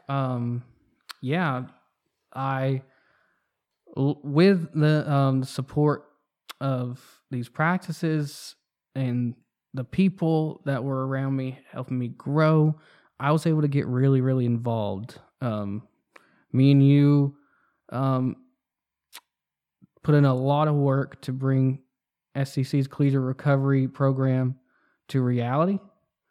And on a national level, I got to go through the help of the Ammon Foundation and ARHE, Association of Recovery in Higher Education. I got to be SCC's and WCU's representative student ambassador and got a paid-for ride to Houston, Texas last July. My first time on an airplane, my first time in Texas. I don't like hot weather, but I loved this trip. Gosh, it was so awesome. I was so terrified. I went there. I met some wonderful people. Shout out to Tim. Shout out to my boy, Antoine. Hope you're watching, brother. We're going to go do big things, my man. I got there and I got on the plane. Well, my parents drove me to Atlanta. I got on the plane, scared out of my mind. Well, yeah, let's get into that a little bit because you had never been on an airplane before. No, never. Much less traveled alone. Yeah. Oh, yeah. I forgot to be completely alone. To a different state. Mm-hmm. Just you and your walking stick. Just me and my walking stick. Board in an airplane, and there was some anxiety. Oh yeah, so pretty bad. high level of nervousness leading up to that departure. Oh yes. Right, but once again, Trevor Gates like put himself out there, committed to going, committed to doing it. I put in some work Put in some work. to ease my anxiety. And what did you get in return? I got a life-changing trip that had that resulted in long-lasting relationships, friendships, so many great things. When I went there, I'll give a little short bleep, or however long you want me to talk about the first trip. I get on the plane, scared out of my mind, alone, and I land. We land in Houston. I get picked up by some great people who were also student ambassadors, and brought to University of Houston. Get to my room and whatnot, and get myself unpacked. Blah blah blah. Well, I was so tired, and I don't know what it was. I still to this day don't know what was wrong with me, but I wasn't on the plane long enough to have jet lag. But I felt sick that first night after being on the plane. I guess it was maybe nerves, but I was really tired. And usually, because of my severe visual impairment, out of courtesy for everyone else, especially in public places, when I use the restroom, I make sure to clean up thoroughly. And sorry for the potty talk, but I might pee on the seat and not see it. But I was not that mindful this go around, and because I was tired and drowsy and feeling sick, I peed on the seat, and I go to bed, didn't think nothing of it. But I get up in the morning and I walk out of the room. Walk out of the room, and my not at that time he wasn't my roommate, but it was like these suits with like 2 rooms. The dorms were like 2 rooms, but 1 bathroom. I walked out, and my neighbor, who was now a really close friend, like a brother to me, Antoine Mills, confronted me, and he said, hey dude, you peed on the seat last night. I just wanted to say, hey, that's not cool. Can you be a little more mindful next time, a little more considerate? He called me out on it. And if you're wondering, if anyone's wondering, well, did he not see your cane? Was he not paying attention to that glaring reason? I didn't have it on me. I familiarize myself with my environment, especially when I'm staying somewhere overnight, so I don't have to pop my cane out just to walk to the bathroom. So I learn where those places in my environment are. So when I walked out, I didn't to do my thing in the morning. I didn't have my cane. Obviously, didn't have my glasses on. So he had no cue that I was vision impaired, and I didn't tell him. I didn't like, oh, I can't see. That's why. I said, okay, dude, I'm so sorry. Won't happen again, bro. And went on my way. Got ready. Well, it just so happened that we started to leave at the same time. I'd gotten dressed, showered, and I walked out this time with my glasses, with my cane, and he saw that oh, this dude can't see. The vibe was totally different between me and him. It wasn't tense. We were talking. It was cool, and he turned out to be a major help through that whole thing. I don't know how good the trip would have went if I wouldn't have met Antoine, because he led me around the whole time. And later that day, we were outside. We were taking a break, and he says to me, hey, dude, I just wanted to apologize for my comments earlier. I didn't realize there was factors that caused you to do what I called you out for, and that you weren't just being inconsiderate or rude. And he felt really bad about it. And I was like, dude, it's all good. I totally understand. I wasn't mad, and we spent the whole time together, hanging out, me and Antoine, and we realized. See, I'm going to give a little bit of what I'll talk about here in a minute. But me and Antoine are partners right now on a big project in the Collegiate Recovery Leadership Academy through ARHE and Project Safe US. And that happened because during this time of me and him spending all this time together, we were all, he led me around. So we were all ways together during that week that we were in Houston. And Antoine is African American and I'm blind. And come to find out, when you put those two demographics together, people look at you like you're a two-headed unicorn. is how Antoine worded it when he asked me, I know you can't see, but have you realized the looks people give us when we walk around? Have you noticed the things people will do that's a little rude to both me and you? And, you know, like walking away in the middle of me talking to them when it's obvious I can't see that they walked away. Like, bro, really? Not talking to me or not, and talking to him, not talking to him and talking to me, passing us both up, the looks, you know, stuff like that. So I met a really good friend there, but I also found something that I believed collegiate recovery needed. Collegiate recovery needed to be more socially aware of the problems facing people in recovery, because recovery is not just one issue, it's holistic. Everything affecting that person affects their recovery, so collegiate recovery has to be aware of those issues.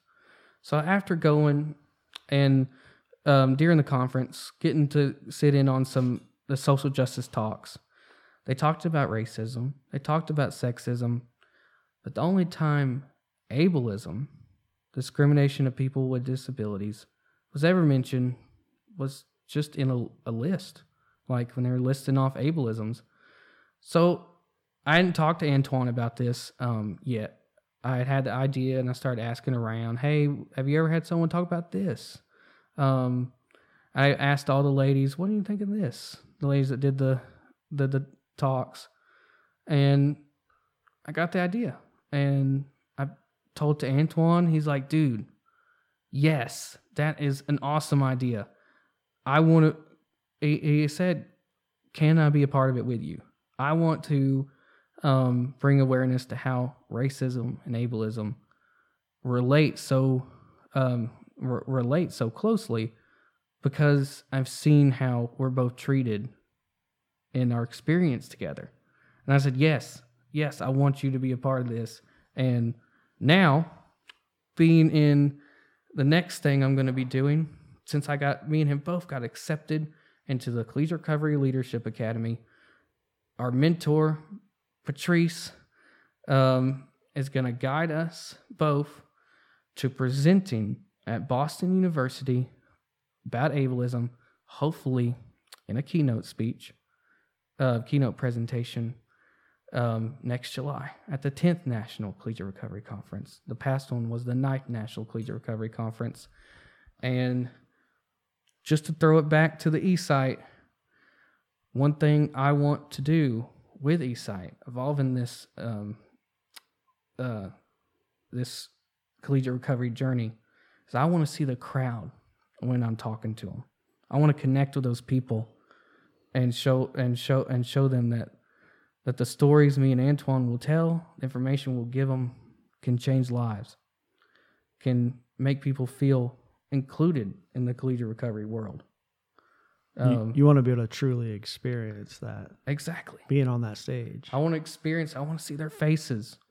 And here we are again, little quiet Trevor Gates, who was told that he is not cut out to be a college student, is going to be presenting on stage at the National Collegiate Recovery Conference to show the level of growth that you've achieved, the things that you've accomplished, again, in such a short period of time, bro. Very short. 2 It feels years? it's so much packed in those 2 years. I I'm sure we're forgetting something.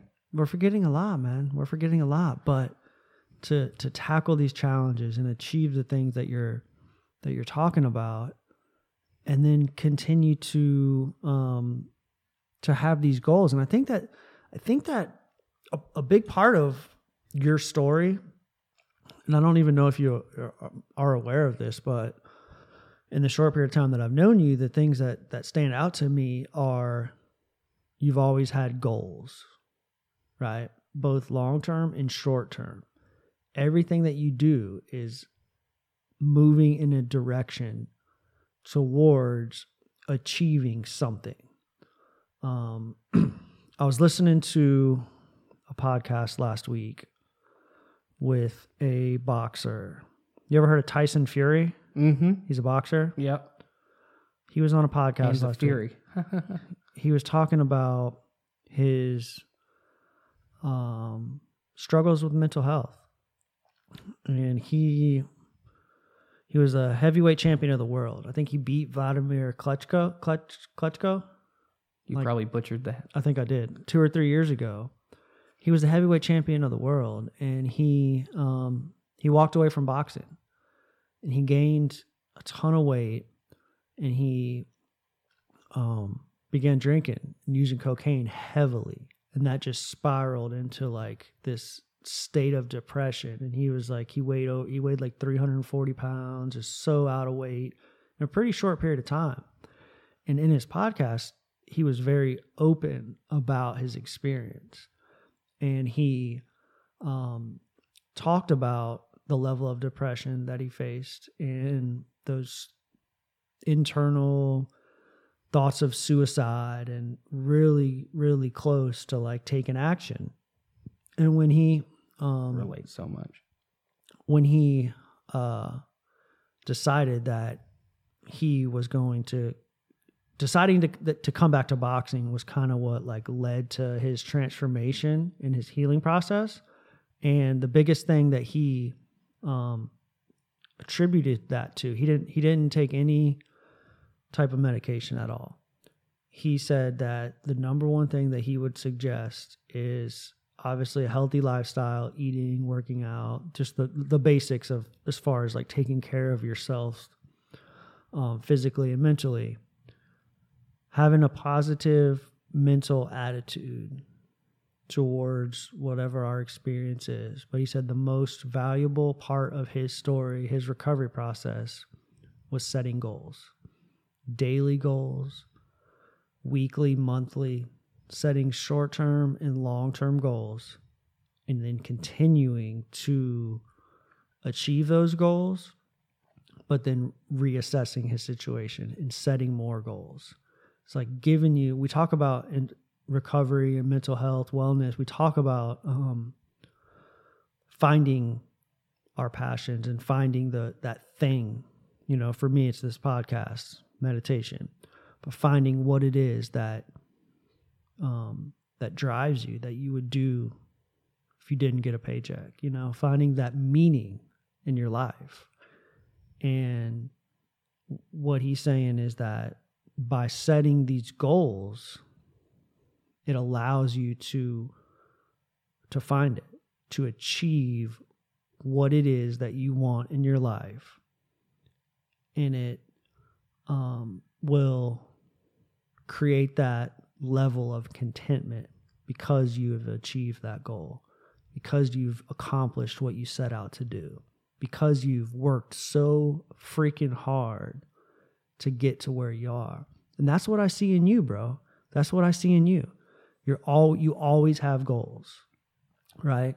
You always have. Whether they were clear to you at that time or not. Going to college, right?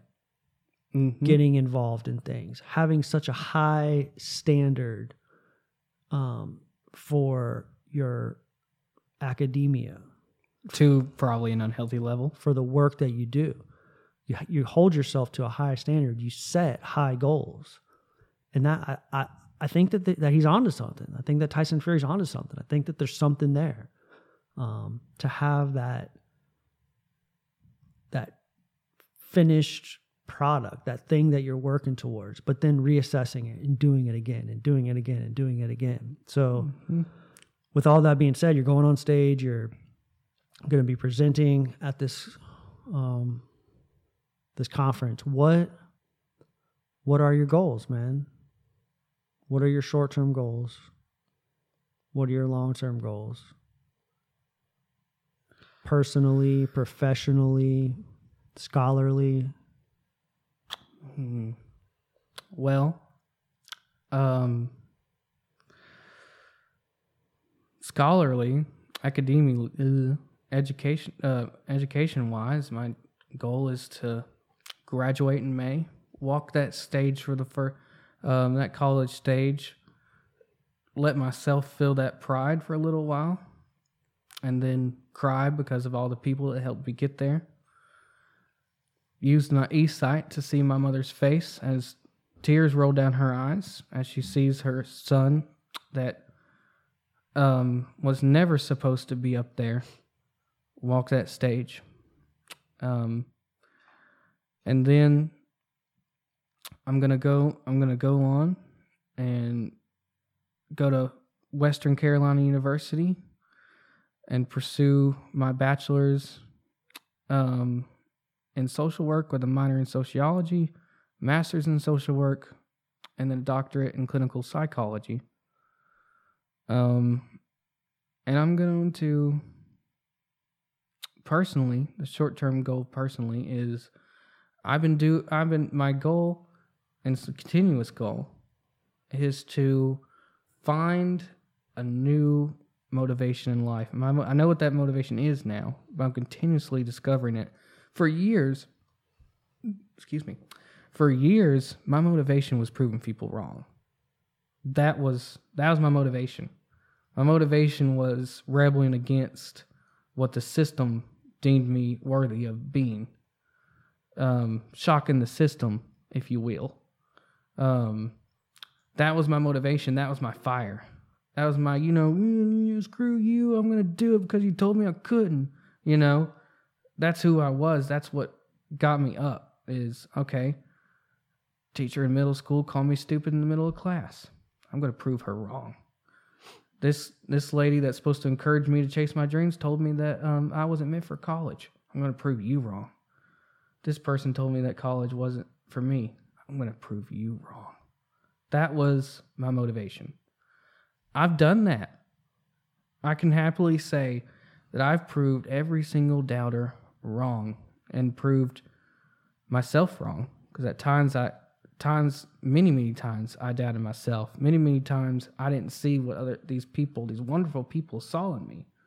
It took them pushing me for me to do it. So my short-term goal, was also a long-term goal, is to connect with what's going to motivate me now. Because that part's it's time to move on from that part, from proving people wrong. Even though I'll always have that fire in me, I've already done that. So now my motivation is I'm going to make my entire existence, everything I do in school, in my professional life, personal life, a pursuit to bettering the lives of others. I know my life's purpose. I was put here to help people. I was put here to improve the quality of life of others.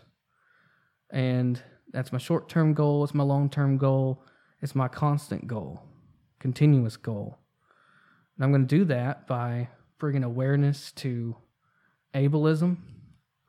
I'm going to do that by growing my relationships, by getting these degrees, accepting myself as much as I can, and leaning on my support system because I can't recover alone. What do you when it's all said and done, right? And you're finished with your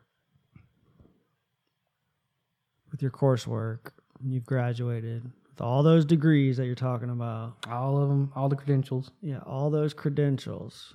What do you want to do with it? Well, that's one part of my journey. I don't have a concrete, this is my end place I want to be.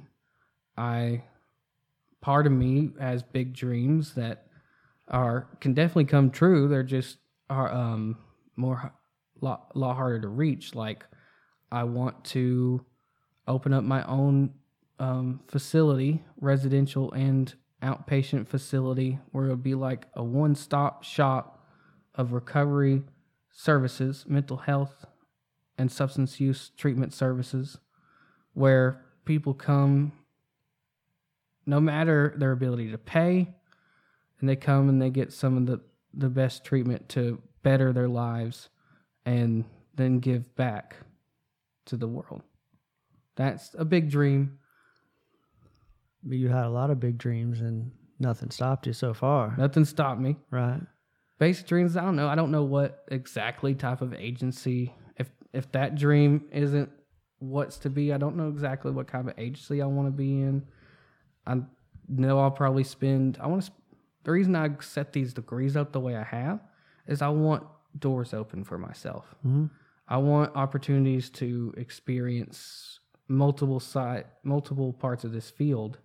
So that's why I'm getting these specific degrees. And I want to spend a lot of time in substance use, a lot of time with mental health. I want to spend a lot of time with recovery. I want to spend a lot of time in private practice. I want to do a little bit of it all. You have my full confidence that you're going to be able to do all that, bro. Thank you, dude. Trevor Gates, I'm very proud of you, dude, for everything that you've done, man. Let's we have to start winding it down. This has been the longest podcast we've ever done. I talk a lot, sorry. I love it, man. I love it. Just to reset, if anybody is capable of helping you regain your vision through eSight, there's a live donation fundraising link that's in the comments of this podcast. It's on your Facebook page. It's on your Twitter. It's on your Instagram. You can't miss it. We have a backer, somebody who is willing to do a matching donation up to $500. That'll put you over $3,000 if you get those two $500 donations. If somebody is that willing, capable of contributing to your cause, follow that link, message me, message Trevor, let us know. And we have a $500 backer that is willing to match that donation. Trevor Gates, you're a freaking badass, my friend. Thank you. Don't let anybody ever tell you different. So, with that being said, I have one last comment to all of our Kickstarter backers and those of you who, like we're asking to help Trevor Gates, for those of you who believed in me and Caleb, who believed in NC Raw and the work that we're doing, the merchandise that we offered has began to start rolling in, and we're going to be shipping out packages next week to you guys. We have some nice t-shirts, we have some NC Raw stickers, and we have some like postcards that are all going to be going in like a care pack for those of you who donated to us. I got one of the t-shirts right here. They just came in. So the front of it has I'm sure it looks awesome. Yeah, it's pretty dope, man. It has our logo on it. And the back of the shirt, because we wanted it to be, we didn't want it to just be an NC Raw t-shirt, right? Because we have a link up where you can purchase NC Raw merchandise. So we wanted it to be unique to the Kickstarter donors. So on the back of it, it has our website, ncraw.life, and it says Kickstarter 2018. So NC Raw on the front, website, Kickstarter 2018 on the back. Freaking sweet. Yeah, it's pretty dope, man. These things will be going out. If you didn't get any, I do not have any extras. I ordered one for every person who completed the survey. And however, you can purchase NC Raw merchandise. You can get the same shirt, just without the Kickstarter thing on the back. You can get that through our website on Spreadshirts. Our store, our Spreadshirt store. So Any parting words, Trevor Gates, before we wrap this baby up? Accept that you are not your thoughts, you're not your mistakes, and you're all amazing. And I love you for every single dollar and every single share you can give me. I'm going to give you my signature sign off. Hold on, I got to talk. Every time, so Trevor comes to all of our refuge recovery groups, and every time he shares, that's his signature sign off. He signs off with the double P sign. That's when we know he's done sharing. So I don't say done, I just go. Yeah, he does not say done. So thank you guys for listening to NC Raw, North Carolina Recovery Always. All of our content is available by visiting our website at www.ncraw.life. While you're there, subscribe to our website. At the end of each one of these shows, we create a nice little newsletter that contains additional information about the guest or information about what's taking place in the world of NC Raw. So subscribe to it. It'll notify you every time we have a new show, and it will contain all of the links to the information that we discussed on the podcast, as well as ways to listen, links to listen on all of your favorite apps like Spotify, Google, Apple, all of those streaming application sites. So subscribe to the website. I've been working a little bit on revamping the website and adding some new elements to it. So while you're there, after you subscribe, just kind of like check it out and see what's new on the website. So we want to thank today's musical contributors, Rival, whose work can be found by searching Rival 727 on YouTube, Facebook, and SoundCloud. And then also, I want to give a huge shout out to my dude, Scott Elliott. He is a friend of a friend, or a family member of a friend. One of my close friends, Kelsey Elliott, classmate, recovery rock star. It's her little brother. He's out of Franklin, North Carolina. He's making some phenomenal music. We want to recognize local artists. If you're making music that shares a positive message, music that we would like to play on the podcast, shoot us a link, send us an email. We'll play it on a show. So my dude Scott, I have not personally met him. We've only contacted via like social media, but he is doing some pretty solid work out of Franklin, North Carolina. He recently lost somebody that was very, very close to him to an opioid-related overdose. And he's really responded to it in a way that promotes health and promotes wellness. So this is his latest track. You can find his work on Facebook and on YouTube by searching Scott Allen Elliott. I'll also contain a link to his YouTube site in the newsletter that goes out. We're going to close the show out by his latest work titled Knocking on Your Door by Scott Allen Elliott. Thank y'all for tuning in. Peace and love, y'all. Peace and love, y'all. Dancing on the beat. Check it. I believe that Jesus was sent on earth from a Virgin Mary, from a given birth, from God himself to save the earth, to save my soul for whatever what it's worth. And I ain't no saint, I sin every day, but I rep Jesus in a Chevrolet. Holy Spirit, like every day, you could waste some time, but it'll never change. My beliefs gon' stay the same. Love God and Jesus is the main. Trying to spread the word, I was doing my thing. Never forget that 316. Lord, I'm asking to be my best friend. Heard you say your love never ends, never fake it, take me away from sin. Right my wrongs, give me strength to repent. I want more of you, less of me. What I heard when I was in these streets, skating around on that concrete, chilling, hanging out with my homies, show me the way into the path of light. One way, and that's Jesus Christ. Don't second guess, and don't roll the dice. Pray to the Lord, and he will save your life. And now I know he loves me, but he loves you too. Even through all the wrongs we do, I know he's coming back for me and you. Say what he can do, and then he follows through.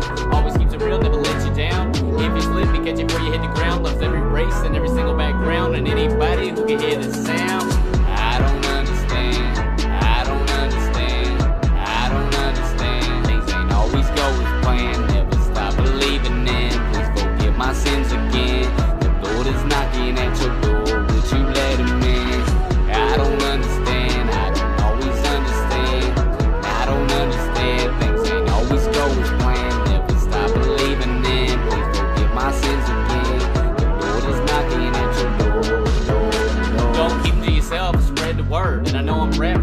my words. God himself has placed you on earth. He's got a plan for you at your worst. And I know it's hard to praise in the 21st. He invade the bill and save us all from a curse. Lake of fire, probably something way worse. Show me the way and still I pray a thirst. For your word, I wanna put you first. Eating Big B through your name in the verse. Being born again, spiritual rebirth. John 3:10, start from the verse. Going straight into sin, need to switch reverse. All you gotta do is pray, don't rehearse. And this life's full of pain and a lot of hurt. But life keeps going on after you meet the dirt. I wanna pull up to the pearly gates. Say my name and not hesitate. Spread some love because of all this hate. Jesus is Lord and there's no debate. All this time we waste talking about ourselves. I think we all need Jesus cause we all need help. Gonna pick the Bible up, take it off a shelf. And if you don't wanna listen, okay, oh well. I know it's hard for me, it's probably hard for you to take one step away from the things we do. Psalms 18:46 coming through.